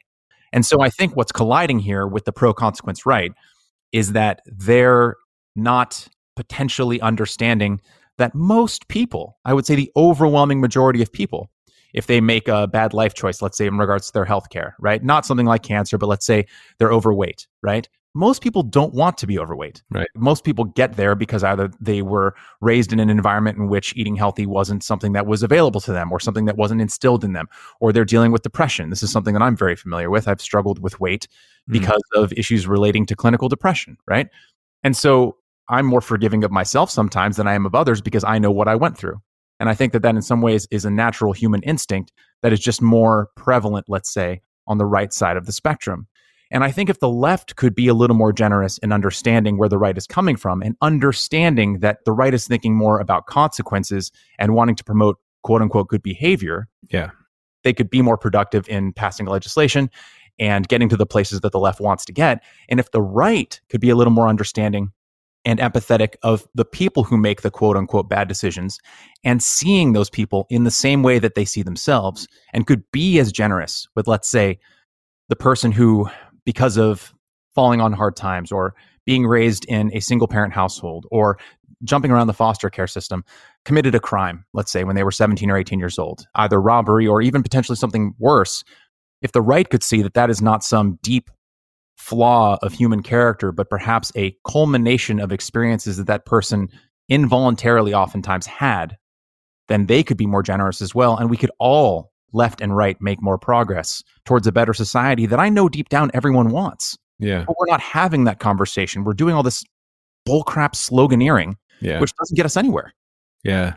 You're also getting to sort of some of, again, the God stuff of free will versus not. I mean, the donut question. Yeah, right. Yeah, the one that I wrote up. But the argument of we are all victims of the universe. We didn't choose anything, from our genes to our family to our circumstance to the wealth that our parents had to everything else, is true. And so a little more, again, humility, and as you're pointing to, compassion that everybody is a victim of the universe, or a winner of the universe if they're having a good time, but really isn't cosmically responsible for it, can go a long way towards building a more compassionate and liberal society. There's this book I think is making a really big splash, and I just started it, actually. My fiance read it, but Michael Sandel's new book, The Tyranny of Meritocracy, I think is going to go a long way towards a lot of these conversations. And his general thesis, as far as I understand it so far, is about this kind of trick that we almost play on ourselves of thinking that we deserve what we get, whether that's good, like you go to college, then you get a good job, and so you deserve it, versus you don't, and then that person doesn't deserve it. And this is almost a pro-consequence kind of view that you're pointing to on the left, really, because in a lot of ways that liberal left is winning a lot of globalism, as it were. But the same trap of libertarian free will ought to pop that balloon as well. And the fact that he's writing a lot about income mobility through classes is really low in this country right now. The stories of rising from the bottom and getting to the top that we all want to believe are possible are actually getting more and more rare in this country. And I think people are sensing that there is this class that they cannot access. And the irony of the book, of course, is that it's under the guise of this meritocratic sort of system that you end up where you deserve. And that can be incredibly shame-inducing for people who don't happen to end up somewhere good, because it's like, well, that's what you deserve. Yeah, to your point of like, well, we're all sort of, no one really chose any of that, of where they deserved at any point. Can we somehow massage that problem and work on mobility, whatever that is? If it is about the American dream and mobility being the thing, if we're trying to really do this equality of opportunity line that everyone keeps rolling out here, well, I don't know. I think it's going to take a lot of work, especially given the economy that we have. But what I'm more interested in all of those conversations also is, again, talking less about the economy and less about sort of fixing the economy will fix all of our, call it, spiritual problems. I'm really interested in more of the conversation about the hubris of the left, which is shaping the world for call it the Trumpers, the people who are angry about it. They didn't ask to be in this world. We didn't ask them, but we just keep building it for them and telling them that they're immoral if they resist it. I think whatever that looks like, that really has to stop. And to go back to Hillary Clinton, she, for whatever reason, just like, maybe it was just her tone of voice, was like the poster child, I think, of that kind of bad communication. I don't know how we fix that. We'll see how Joe works out now. I'm not a huge fan of Kamala's communication, frankly, as his VP. It really worries me that she shares a lot of that same kind of attitude. But no one's having those conversations at that level. No one's talking about their respect or whatever. This other great quote that I've been using a lot lately from Jane Jacobs, who's a historian of New York and was critical of Robert Moses, if anybody knows any of that history. It's this great little phrase of the utopian minders of other people's leisure. And it's such a great phrase because it leaps off the page as it is. And I think you could draw the line of who's who in that conversation right now, the utopian minders of other people's leisure. Of what kind of leisure am I talking about there? Donald Trump himself came through the WWE World Wrestling Federation, which if you go to an event You could be in Maine, somewhere far north of the Mason-Dixon line, and you'll see Confederate flags flying at a WWE event. The liberals shudder and clutch their pearls at this like awful, men in spandex sweating and body slamming each other and drinking Budweiser, and they could be at a monster truck rally, whatever that is. And us utopian minders are like, don't worry, we'll get this out of your life soon. We'll fix all of this for you. You'll be drinking champagne at a party and talking about philosophy like this podcast in no time. And you'll have a self-driving car take you there. So don't worry, you won't get it even an offender bender. And there's an attitude of that we've sort of adopted, maybe unknowingly, but adopted for far too long. It shows up in things like gun rights, of course, school shootings, and the awful conversations that never seem to happen after that. It just shows up everywhere else. We're having this culture war when really we should be talking about what those symbols come from, what our anxieties and the fights we're really trying to have. Like, we all need a therapist, whoever that could be. We all need like a global therapist to sit everyone down, and like a couples therapist of being like, okay, what's really going on here? You're fighting about the dishes, but clearly it's not about the sponge. You're having issues about jealousy or the way he talks to you or the way that she does this thing or whatever. Like, that's what we need as a society somehow. And maybe that's what we're sort of hoping we can find or elect or find someone to help us out with. Social media is the worst place, it seems to me, to have that therapy session. So where that is, where we find that, if it's conversations like this one, or I don't know what that looks like, but someone needs to invent it because I'm tired of fighting about the dishes and the dumb Confederate flag and whether it was a white lash, that all that kind of crap is just like, shut up. Let's actually fix this relationship, or let's get a divorce, which I don't know what that looks like either. So, oh gosh, I think we tried that once. It didn't work out too well. Yeah. And that's not even just the country one, but yeah, I'm saying we can't get a divorce, because if we actually get a divorce globally, whatever that looks like a snapback to nationalism in some sort of aggressive Steve Bannon way or whatever his fever dream is there, it's all well and good. It might feel good for the people in the WWE who are wrestling, and they might feel like they won that victory. And again, it might be sort of the middle finger to us people who told them that they just had to lose. But coronavirus doesn't care. You know what I mean? And climate change doesn't care. And global terrorism doesn't care. We can't get a divorce. We have to figure out how to do this globally. And it might be a tense relationship for the married couple that we are as a humanity, but we got to stay together for the sake of the kids. Let's do it for them, at least till they get to college. I don't know where that analogy ended up, but I liked it. So. And even when we talk about a divorce between the left and the right, which is you hear a lot about online, I mean, it seems depending on where the political winds are blowing, you either hear the right talking about, oh, maybe Texas will secede and all the liberals can leave and we can have our red state, or you'll hear the liberals talking about, oh, we'll combine ourselves with Canada. And I love how they always just assume Canada just has no say in it, and they're just going to see. We're still doing it. We're just demanding other people go along with our stuff. Liberal imperialism. Yeah. But anyone who says that they want to live in an all red or an all blue fantasy land, trust me, you don't want it. You don't. Because if it's an all right fantasy world, you're going to get Footloose. And if it's an all left fantasy world, you're going to get San Francisco, which is liberal Footloose, where you have heroin needles on the streets. There's that famous video of the mayor of San Francisco, London Breed. It was a week after she got elected, and she's talking about cleaning up the streets or whatever. She's walking literally by a guy, it's on camera, who is shooting up, I think, heroin on the streets as she's being interviewed. Yeah. And whatever you think you might want, you don't want it, because you want the person who's going to be pushing the boundaries of what to create and how to make a new society, in the same way that you also want chief of creativity in your technology business, but you also want a chief of operations. Yeah. You want someone who can order all of the things that you're creating, and you also want someone pushing you forward. Yeah. But if you have someone who's just pushing you forward, but no one who's telling you how to actually make those ideas into widgets on machines that can then be passed along to the customers, you're not going to have a business that's successful. Yeah. And if you only have a chief of operations, but no one who's telling the chief of operations what to eventually build, you're not going to have a successful company. And I think society is sort of the same way. Yeah. Another one of my attempts to redefine or banish this left-right balancing beam that I just feel like has lost meaning for a lot of people is, I think we as a society, or even individuals, we're pretty much steering away from the things that we're afraid of, more so than steering towards things that we're confident will work. So with that left-right thing, I've proposed like another thing of, can we just have a spectrum of like fear of George Orwell on one side versus fear of Huxley on the other? And if people know the references, they probably do. Orwell with 1984 was imagining, I would say, like totalitarian right-wing regime. It's funny how everybody is sure it's the other guy's team. It's a government that is maybe a little China-ish, like super surveillance, heavy-handed state, indoctrination.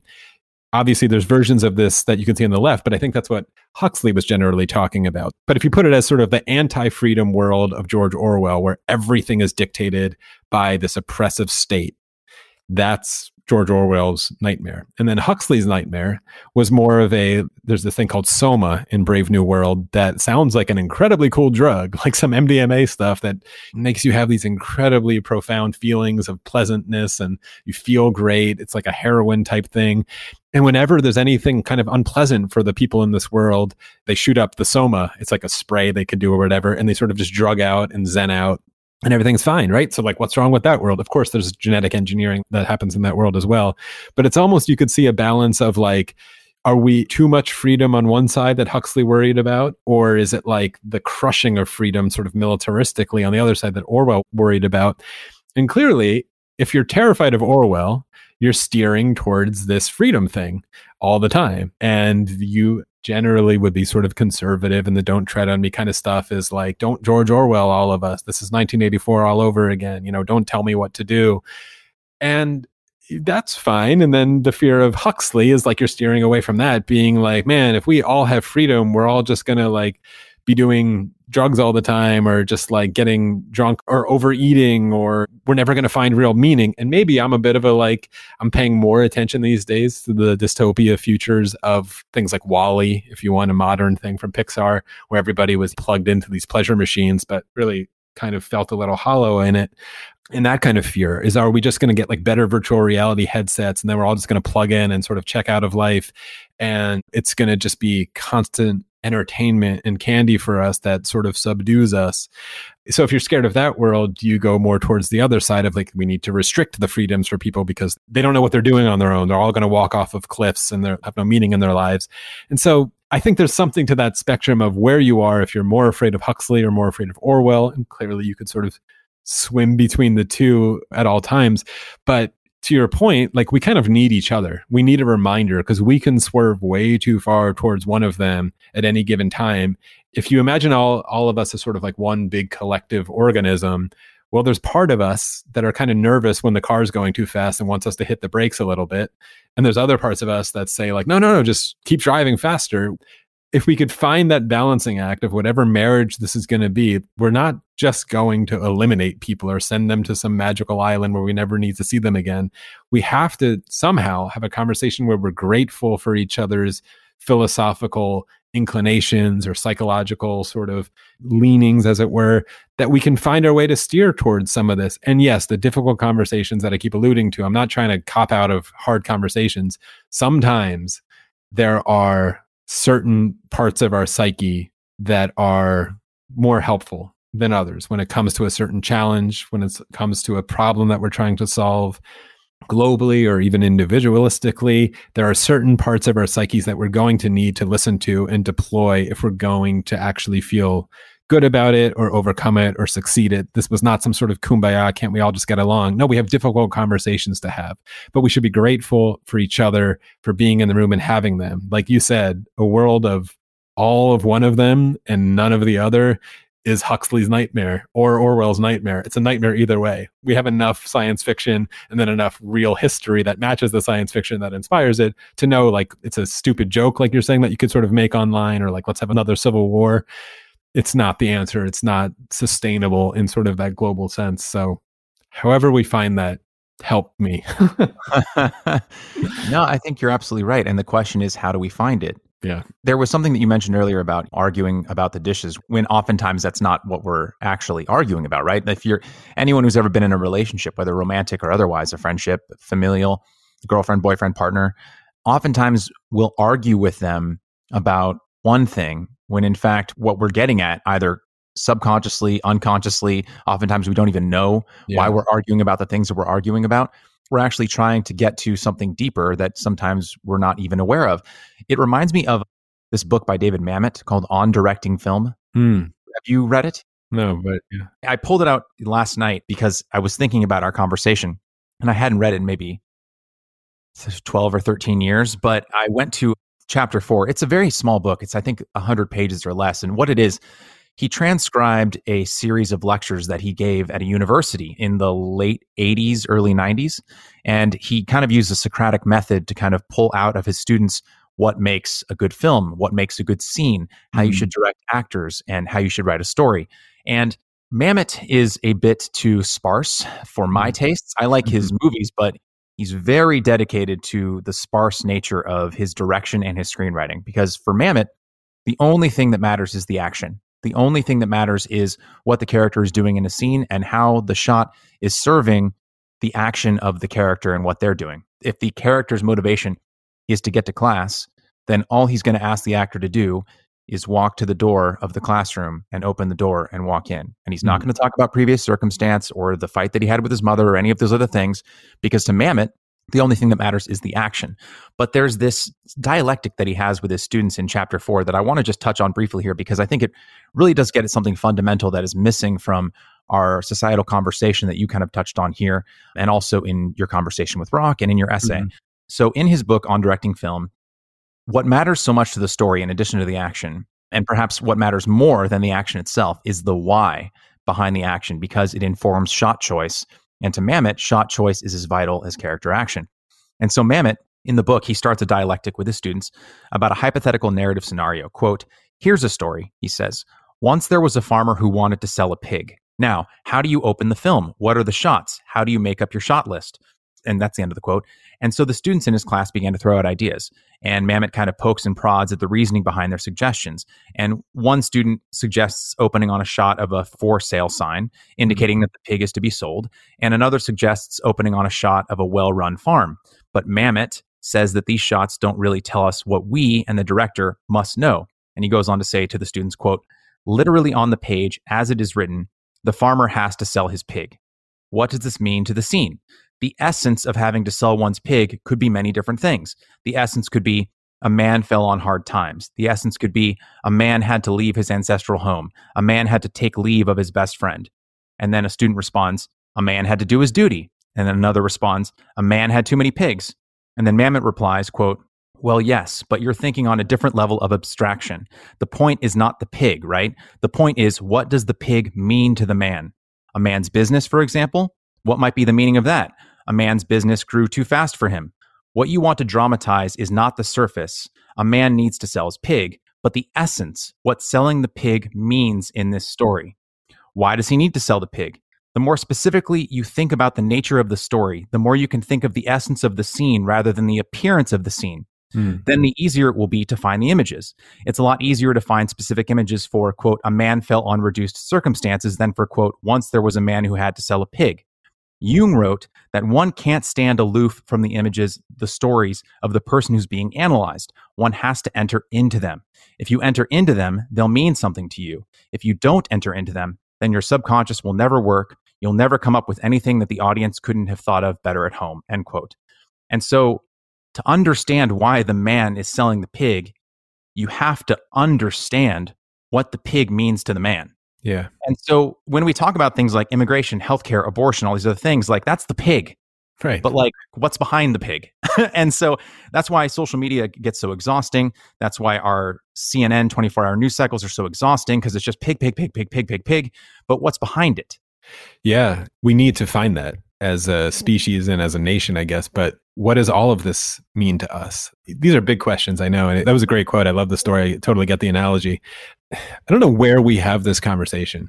Maybe it's the Nietzsche thing. Maybe he's still just sort of listening into this podcast from beyond the grave and laughing. But shout out to Nietzsche. Yeah, because sometimes when I'm talking about these bigger things of like, does it feel hollow to participate in some global, huge economy that we're told is leading to good results, but we kind of can't see it or feel it on a day-to-day basis? Does it feel that good to sit at a computer and move pixels around like probably a lot of us are doing right now if you're lucky enough to still have work, and sort of in the back of your mind know like, well, I'm participating in this giant thing called progress, whatever that means.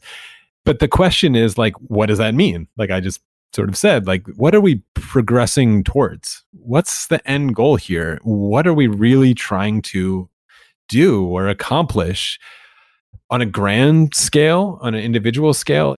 I think we've been operating on this in this mode, which is very admirable, that the progress we were trying to make, the answer to that question for the last couple hundred years has been, well, it's to like make sure everybody is okay, like has enough food and has enough chance to do something. Talk about that sentence in a second, but a chance to do something, get out of extreme poverty, escape the fact that the universe is trying to kill you and starve you all the time, which again is just like get you enough calories, get you some safety, and get you some sort of stability in your life, which is escaping extreme poverty in the abstract sense.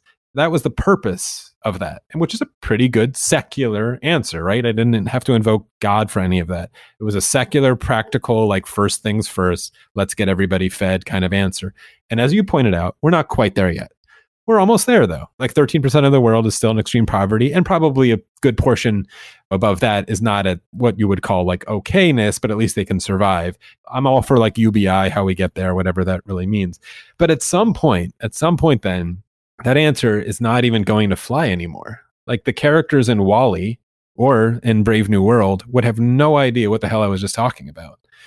Right? Because they're like, we did that a long time ago. Someone else did that. Like, that sounds like a terrible world. And again, to sort of lean on the Steven Pinkers of the world, they were right. Like, you don't want to go back in time to that world for very long. It might be fun to be like a hunter-gatherer for like a week on vacation in some like time machine bureau, but you don't want to stay there for too long or else you're going to like die of diarrhea or something. Yes, there's problems in that world that we should solve and are solving and continue to solve. But don't you feel that a lot of us are getting this sense that like, now what? And maybe, well, look at who's cosplaying. Yeah. The people in Antifa, or the people who stormed the Capitol. Yeah. Or the people in Occupy Wall Street. Yeah. Those weren't poor people. They weren't poor people, right? They're middle class, bored, oftentimes college educated people who, and this is not excusing any of the violence or any of the other things that happened, right? But I think that a lot of it, and of course, a good portion of it is fueled by conspiracy theories. Mm-hmm. But even that, I think it's hinged. Just the cover. It's the dishes still. It's the dishes, right? It's the pig. Yeah. People need meaning. And in the absence of real conflict, and whether that's conflict against nature, conflict against man, conflict against the self needing to survive and finding sustenance in order to make it day to day, what do you put in the void that is left when you have everything you could possibly need to survive? Yeah. I mean, I'm glad you went to like film, and because I think there's a lot to learn from obviously being a media critic, and maybe you and I both in the media of producing things. There's a lot to learn from the kind of art that a society produces and where their anxieties are and stuff. And there's a romanticization of Lord of the Rings. Wasn't real history, I know, but sort of something that feels like historical and knights and like these brave warriors. And obviously on a smaller scale, one of the possible and maybe totally understandable instincts is when you might start feeling some of that anxiety I laid out in the last answer of like, well, what now? Is to demand that there still are real battles to fight. And there are, again, like you and I are not going to dismiss all of this, but it's very easy to look back at like maybe our parents or the previous generation and being like, oh, they fought Vietnam. That was a war to fight, like a little battle that they could win and get some glory and fight and make some change. So like, what's ours? Like, this is a common thing, but to insist that we're still fighting this thing, or there's really an evil that you're fighting right now, like that's one way to try to solve the problem, is to demand that the Vietnam War is still going on. That's one way to address that existential kind of angst, is to demand that there still are these really big battles to fight. And there are, and we'll find them. Like you could devote your life to trying to solve the Uyghur genocide right now, and that would be noble. And some of us should do it. We should all be sort of a part of that. There are things to fight. But at some point, like you're saying, like this runs a little thin and you have to look a little further for them. But what's nagging there is putting off the stuff that really matters. And this, again, we're talking in these big terms, sort of like species level stuff, but this happens on individual lives still. The problems of how do you lead a meaningful life are eternal problems and still there. And then we have to get around to sort of addressing them and getting honest with them. But what matters to an individual life is to matter to other people, I think. And a lot of us are discovering that. And then we run into these pseudo-political problems of like, well, how do I matter to other people when they don't respect me or they don't listen to me or they're saying something stupid or like storming a Capitol. So like, yeah, whatever's going to come next, I think hopefully is not a fearful retreat into what has worked so long, which was finding glory in fighting wars or fighting the biggest evil that is in front of you at the moment. If we have to invent an enemy, I think that's going to be kind of a really depressing place to be, especially if the enemy is a bit of a phantom. Obviously, the left and wokeness seems to be doing a lot of that lately. It's like, how much of this really is as serious as you're saying, or are you just trying to be as cool as your hippie parents who fought against the Vietnam War and won that battle, whatever that looks like? And maybe they're right. This is like hacks part of our psychology. They're like, we need a good old fashioned alien invasion, and then everybody will just like gather together against that evil and we'll finally be united. Whether that's true or not, or comes right now, probably half the world would blame liberals, the other half would blame conservatives of why the aliens came. So I don't think it would even work. But even if it did, it also just feels like a cop out of like, is that really the best we can do? Is that really like the best that we could come up with to unite and try to build something together, whatever we're aiming this thing towards existence towards? Is that we have to have something that we're all fighting against? And for me, again, this goes way back to the beginning of our conversation of atheism. Isn't it enough to just have, we are all in a mysterious universe that we didn't ask to be in? And it's complicated and crazy. And again, when you are honest with it, I would make a case morally chaotic, meaning that good things happen to bad people, bad things happen to good people, and you could do all the rain dances you want, and you'll just be fooling yourself into thinking that that is the thing that's causing it. It's deterministic. It's a complex world. Death is real. People appear and then they disappear, and it's incredibly crushing. We're all in that thing together. Is that not enough of an enemy to fight for us to gather together? Like, how do we do that on a conversational level? Because that one's not going to go away. If we really need an enemy to fight, well, the question of why is there something rather than nothing is not going to go away. So we'll have that one forever, no matter what we do here. So can we use that one and try to band together somehow and work on that, whatever that looks like? Yeah. I don't know. Stop fighting about the dishes. Stop fighting about the pig, like you said. You're right. Like, what does it mean to us? The alien would just be a really big dish pig analogy. This thing we've gone down, being like, is that really what it means to the person? Why do we want to defeat the aliens? I don't know, just to survive for the sake of surviving? Like, that can't be it. That can't be life, right? Like, what if we defeated the alien invasion? Then what? We all high five each other and go back to fighting over politics? Like, okay, like that lasted however long it took to beat the aliens. It's like, why did you want to beat the aliens in the first place? Keep asking each other why. Why are you really after this? Why are you doing this? Why do you oppose abortion? Why are you making an exception for rape and incest? Why, if you're a liberal, are you sure that race is the answer here? Try to get like deeper and deeper into those whys. And maybe we'll find the place where it's being like, oh, wow, we're all worried about the same thing here. It's all the same thing. And you might be right. And we might be right. Let's hash it out.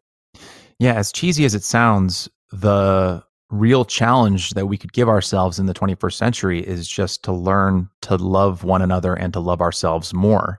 Yeah. And the way that we dialogue with one another online and in the media is preventing us from seeing each other and talking with one another in that way, because we're painting one another as these kind of eternal enemies who are standing in the way of the progress that our side wants to make, whatever that side might be.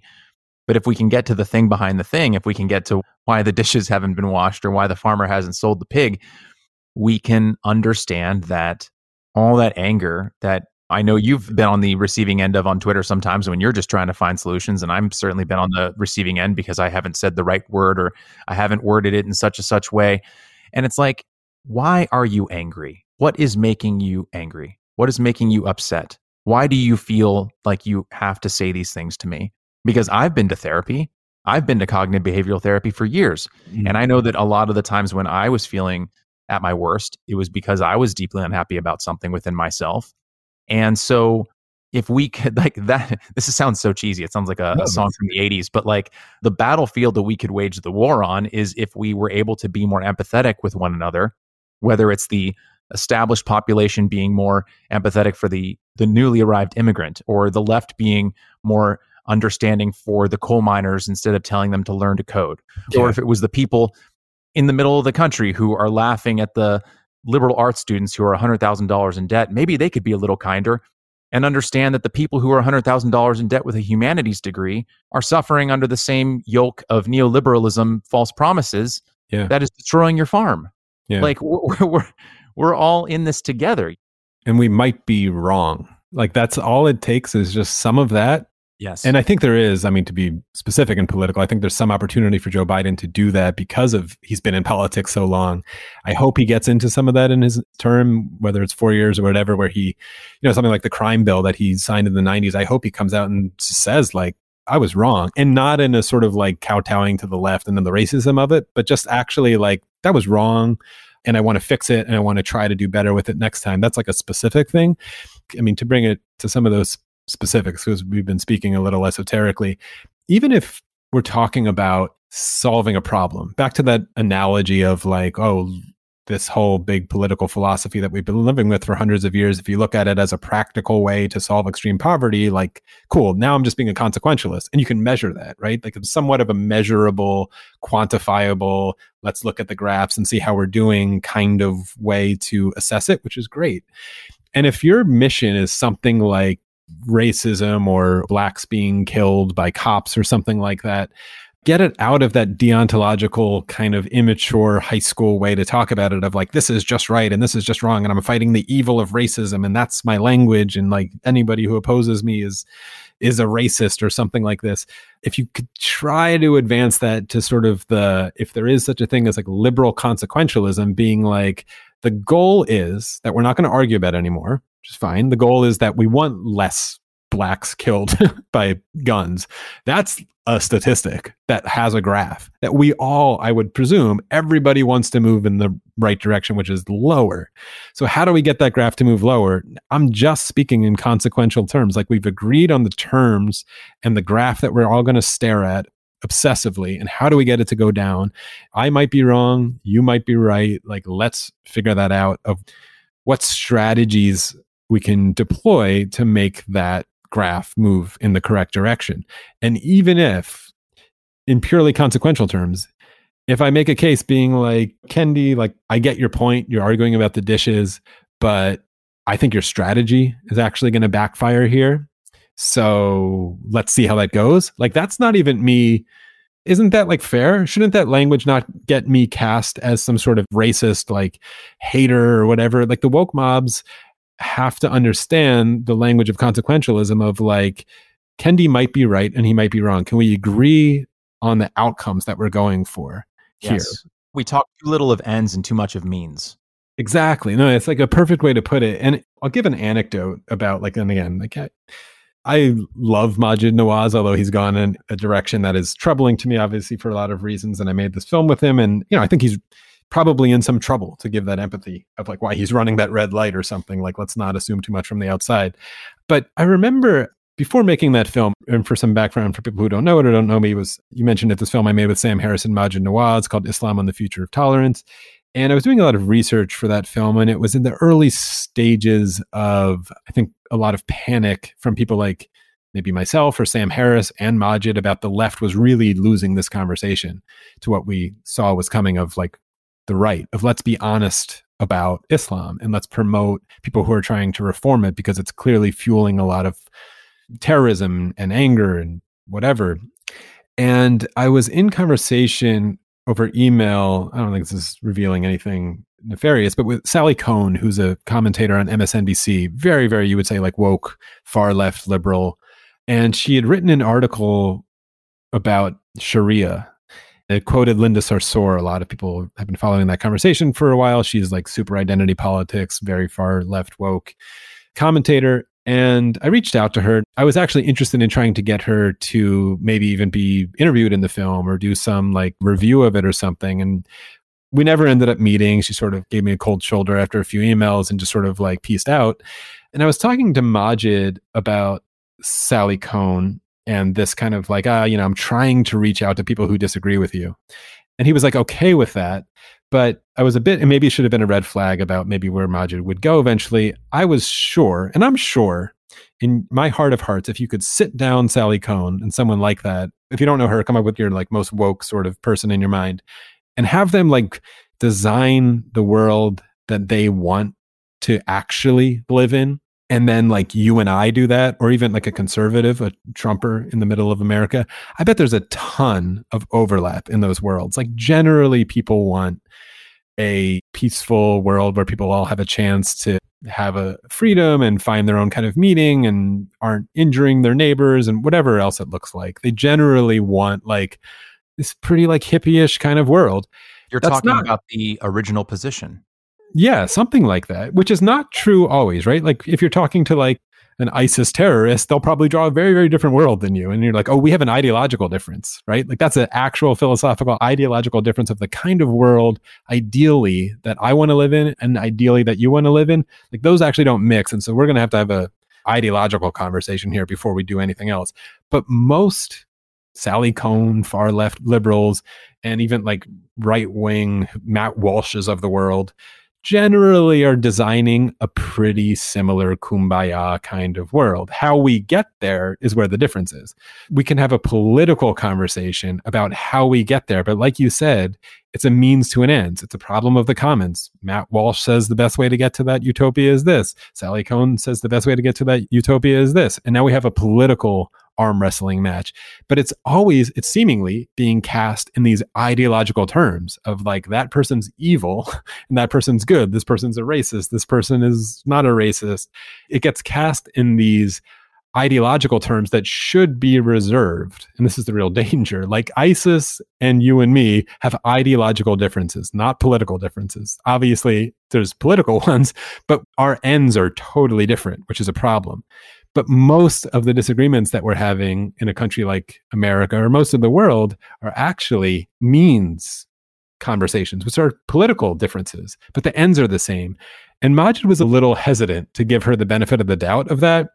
Probably should have been a red flag. I was so sure that I was making this film as a liberal, being like, my differences with Kendi or Sally Cohn or whatever, or even Linda Sarsour, are that her strategies are going to backfire spectacularly, right? The whole thing of like, if the left doesn't have an honest conversation about this, the right is going to have it for us on something like post 9/11 conversations about religion and its relationship to terrorism and violence. I think that's borne out to be true, but that was a political concern. It was like, I understand, I think the world that you're trying to create, but you're not going to get there using the strategy. You're going to alienate everyone. You're going to hand the conversation over to your enemies, and it's going to backfire and hurt the people that you and I are both trying to protect, which in a post 9/11 world was like, we're trying to avoid a major backlash against Muslims or anti-Muslim bigotry or true racism or xenophobia or anti-immigration in the worst possible way. Whatever that looks like, we're trying to avoid that, and your strategy is going to lead to it. So let me try to convince you politically of that position. But ideologically, we're trying to get to the same ends, right? And I feel like we've lost that on so many conversations. We forget that we're not ideologically opposed, we're politically opposed, which should be easier to solve. Yes, everyone wants to get to utopia where they're just fighting over which directions to take. Like, hey, let's use my map and not yours, or I want to use this map and not yours. And what gets so frustrating when talking with fellow liberals or people on the left, when I like take issue with, let's say, Kendi's constitutional anti-racist amendment, like I don't take issue with it because I don't want kids of color to succeed. I do. I want every kid, every adult of any background to be able to live their fullest and most fulfilling life in America or elsewhere that they can. Again, the original position is it's the veil of ignorance. Yeah, I know. I'm such a bigot. But it's the veil of ignorance, right? Like if you were standing in front of the veil of ignorance before you were born and you had to construct a society and you don't know where your place in society will be, everyone will construct a society that is equal in that position. Because if you don't know if you're going to be on the lowest end of society or the highest, and it's a dice roll before you walk through the veil, you're going to construct a society that benefits everyone equally. And that's the society that I think most everyone wants, because I think most everyone understands that their place in this world is largely a result of a cosmic dice roll. But it's so frustrating, you so perfectly articulated it, when we push back against certain aspects of the anti-racist movement, for instance, right? It's not because we disagree with anti-racism. It's more because we fear that if they were to get the way that they want, it would create either a huge backlash from the right, which could lead to something horrific, or even if it doesn't lead to a backlash, it won't lead to the kind of equality that they're seeking in their heart. Yeah. And that's the frustrating thing, because even conversations like that, where all you're just trying to say is like, hey, can we take a look at this map that you're using to get us to Disneyland? Because we both want to go. But my fear is that your map might lead us out of a ditch. And I know you want to get to Disneyland just as much as I do. And I don't have all the answers either. My map might get us to a ditch as well. But all I'm trying to figure out is if we can get to the bridge so we can go to Disneyland and have popsicles. Yeah. Yeah. I like the analogy. I've never been to Disneyland, by the way, just Disney World. But yeah. Oh, no, really? Well, you should go. Well, you should go eventually. Eventually. I should check it out. But yeah, the analogy totally works and it's perfectly stated. How do we get the conversation out of those ideological terms and back into just these like political differences and strategic differences that we're trying to solve the same thing? But we're certainly in danger of, I think, losing sight of that somewhat permanently. And then we'll just have to like reinvent it from step one all over again. Here's another one. This is from another essay I wrote, but I think it's right on your point. Some of this takes some political creativity that people are lacking. A statement like, I've made this point, but a statement like, all women everywhere should be free to show their hair in public. It should be like the easiest statement of a moral position for everybody to make. But the fact that you already know who might hear that statement and get very energized of being like, yeah, those Muslims who don't let them do that, is a problem, right? It's a truth, because immediately you fear, if I have this thought, which again, it's just a moral position, a really easy one, but a moral position, it implies without deviation, a political stance about what we ought to do about immigration or what we ought to do about Saudi Arabia. Should we go bomb Iran? Should we go liberate all those women? Should we just go like ban all Muslims or something? Like those solutions are totally not the only ones that might lead from that moral thought. In fact, you would call this like a woke position if you said like, well, yeah, I think morally that's true, but America's history of racism or addiction to oil in the Middle East and all of our policies have rendered us, and our imperialism, even just our racism, right? Like the white supremacy that existed here sort of overtly legally for so long, really renders us the worst kind of expressors of that moral position along the world. So I'm just going to keep my mouth shut because like America just shouldn't be doing this. Even that, I don't agree with what I just laid out, but I was steel manning the position of actually remaining quiet about that position or not uttering something so simple.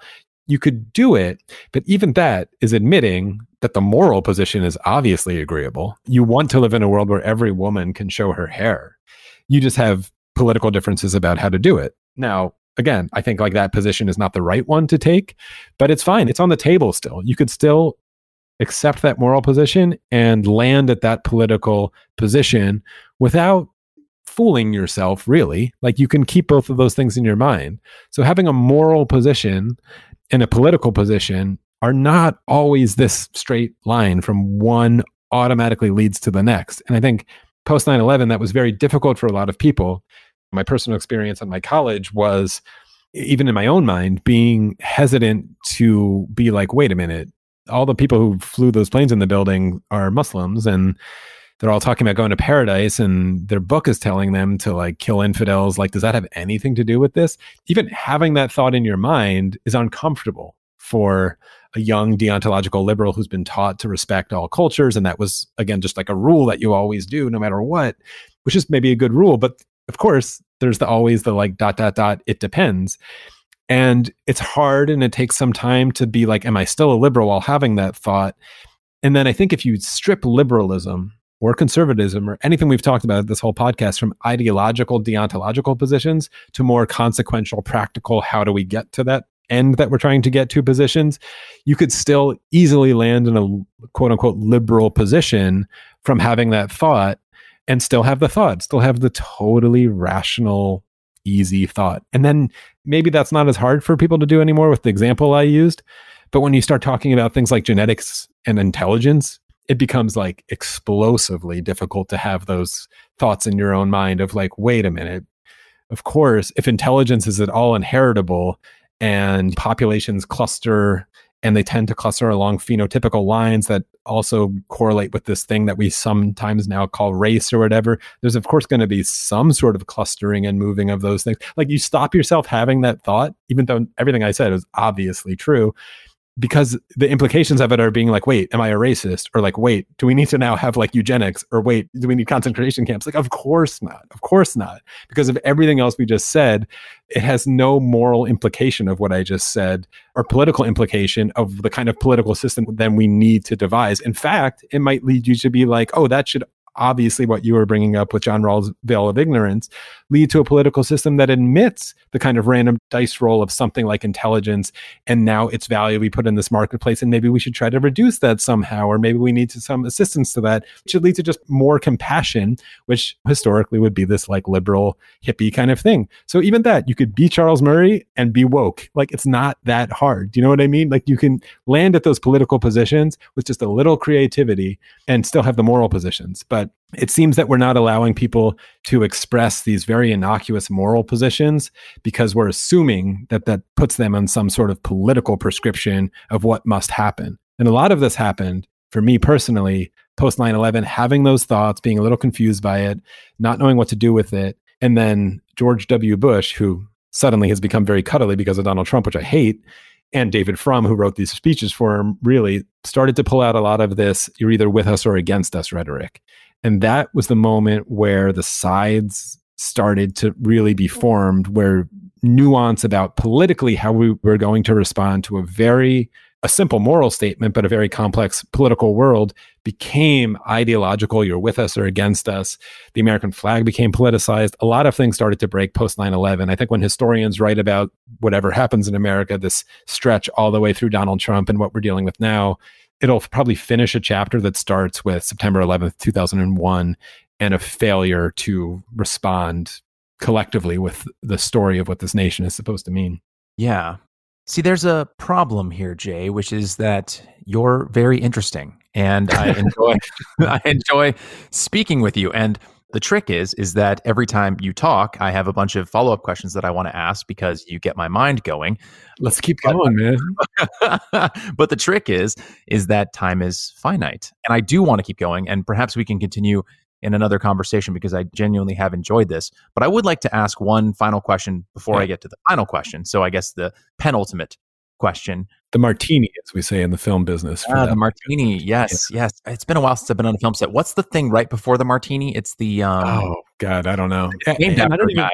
Yeah, and the martini is named after some actress who always called out, like, get my martini ready because we're almost... start shaking it so as soon as the last call is done. Anyway, this is film nerdy stuff for the people listening, but yeah. A little inside baseball. Yeah, there you go. But are you familiar with the YouTube channel Kurs Gazat? Oh, I love it. Love it. Yeah. Yeah. In my ideal universe, you would collaborate with them because it just seems like it's right up your alley. I thought about it. Yeah. But they have this video on optimistic nihilism. Mm-hmm. You've seen it? I have. Yeah. Yeah.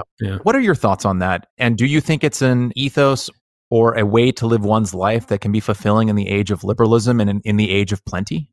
I do. I know the video you're talking about. I recommend everyone find it. Kurs Gazat is amazing. If you've been on the internet and you haven't found it yet, like you haven't been doing the internet right. It's that good. It's just these great little snippet animations. Yeah, I know the philosophy you're talking about, and I'm going to shift it a little too, and anybody who follows me knows and is nauseated now that yet again I'm referencing David Deutsch, but I love his definition of optimism, which I think they're sort of leaning into in that video. So his definition of optimism is really, really simple. And he wrote this incredible book that I've read 3 times now called The Beginning of Infinity. It's a difficult read, but like worth it beginning to end.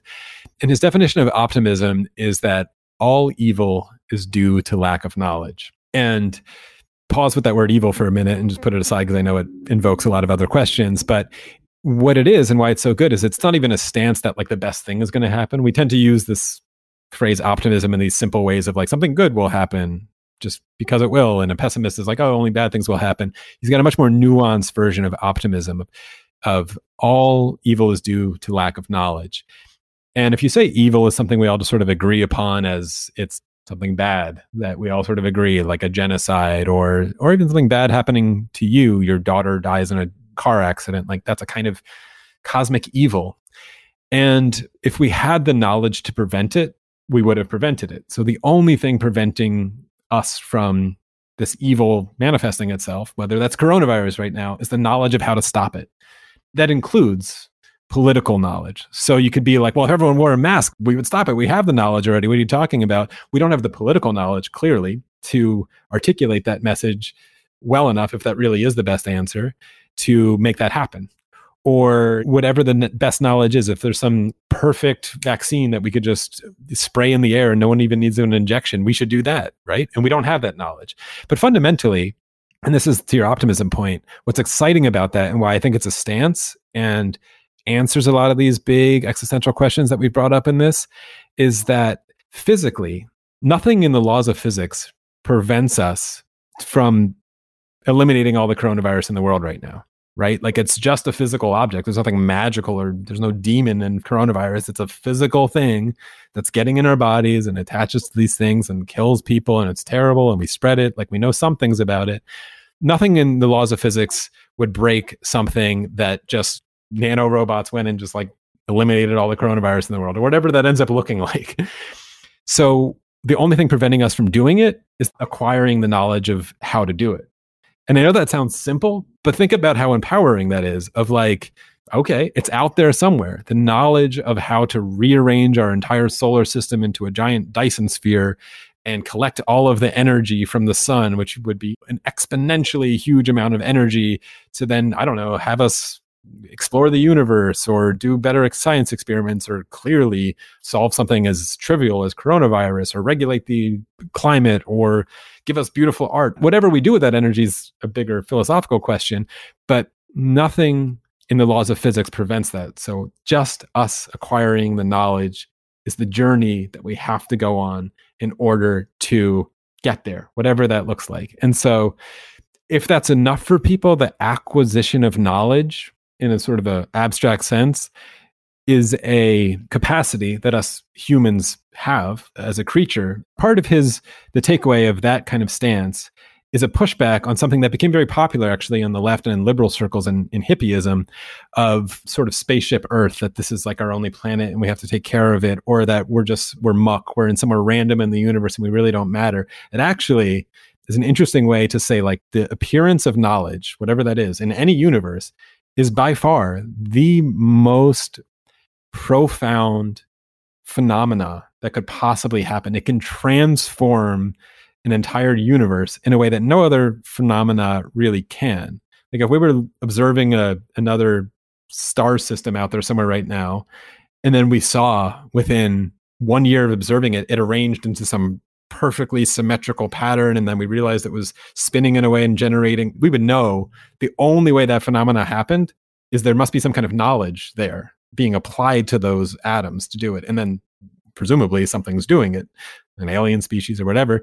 But that knowledge creation and the physical phenomena, how it appears in the universe, is profound. And we, us little lowly humans that came out of monkeys, can do it on a very small scale right now, but we can do it. And if we keep doing that, it's a view that puts us in the center, really, in a lot of ways, in a very special place in the universe without ever invoking God or any kind of deity. It puts us with a great amount of power and responsibility also to do something with it, because we are an incredibly rare, obviously, and special phenomenon that it comes out. So it's a way, I think, to inject meaning. Again, I haven't solved the big answer of like, what do we do with all the energy when we have it? I don't know.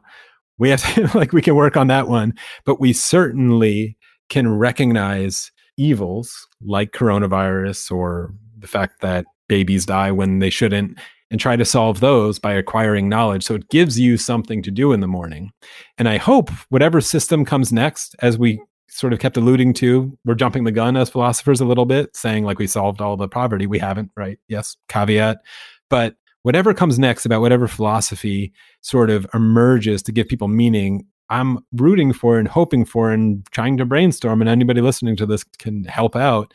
How do we have people feel like they're participating more in that activity rather than just pushing pixels around the world and getting yours out of this capitalist system and fighting with your neighbor in a competitive way to try to like get ahead and get the next Ferrari or whatever. How do we shift that so it's more of a collective, optimistic activity about knowledge creation? I don't know what exactly that looks like, but I have a feeling whatever we come up with next, we're going to need people to feel like they are a part of that. And not only feel like they're a part of that, they actually can be a part of that on big scales, on little scales. And some of that knowledge creation you could just do like on your own. What I was just talking about might sound like crazy science fiction. You could be Buddha sitting under a tree and trying to find the knowledge of your own enlightenment. And there's knowledge to discover there that could absolutely inform how we live our lives or what we're going to do with all this energy when we have it, because the stakes get higher. Clearly, as you get with great power comes great responsibility. The stakes get higher of if you have a Dyson sphere, which is this thing that gets all the energy from the sun, you can certainly make a mess and blow up your entire planet rather easily. So what can we do that actually elevates our meaning when we have that thing? I don't know. You could get to work on that within your own mind and your own relationships. Doesn't need to be in a science lab.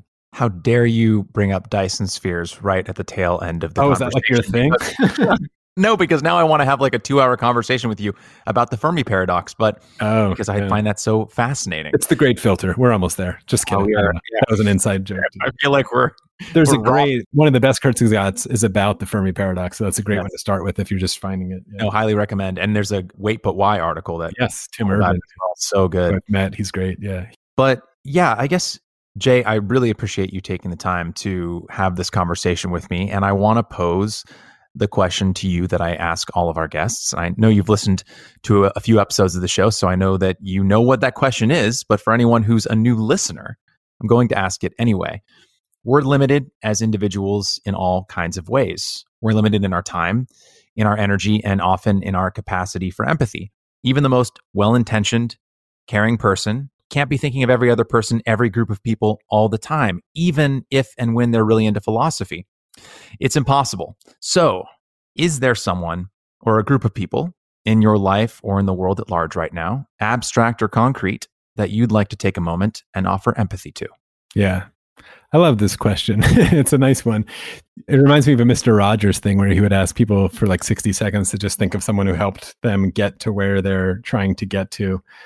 I knew you were going to ask it, and I've been thinking about it all week, and I'm not even entirely sure where I'm going to go with it, but I think I'm going to my fiance right now, who, and I don't want to like reveal any of the things there, but is dealing with a lot of very heavy family stuff. And I'm sure she's not the only one.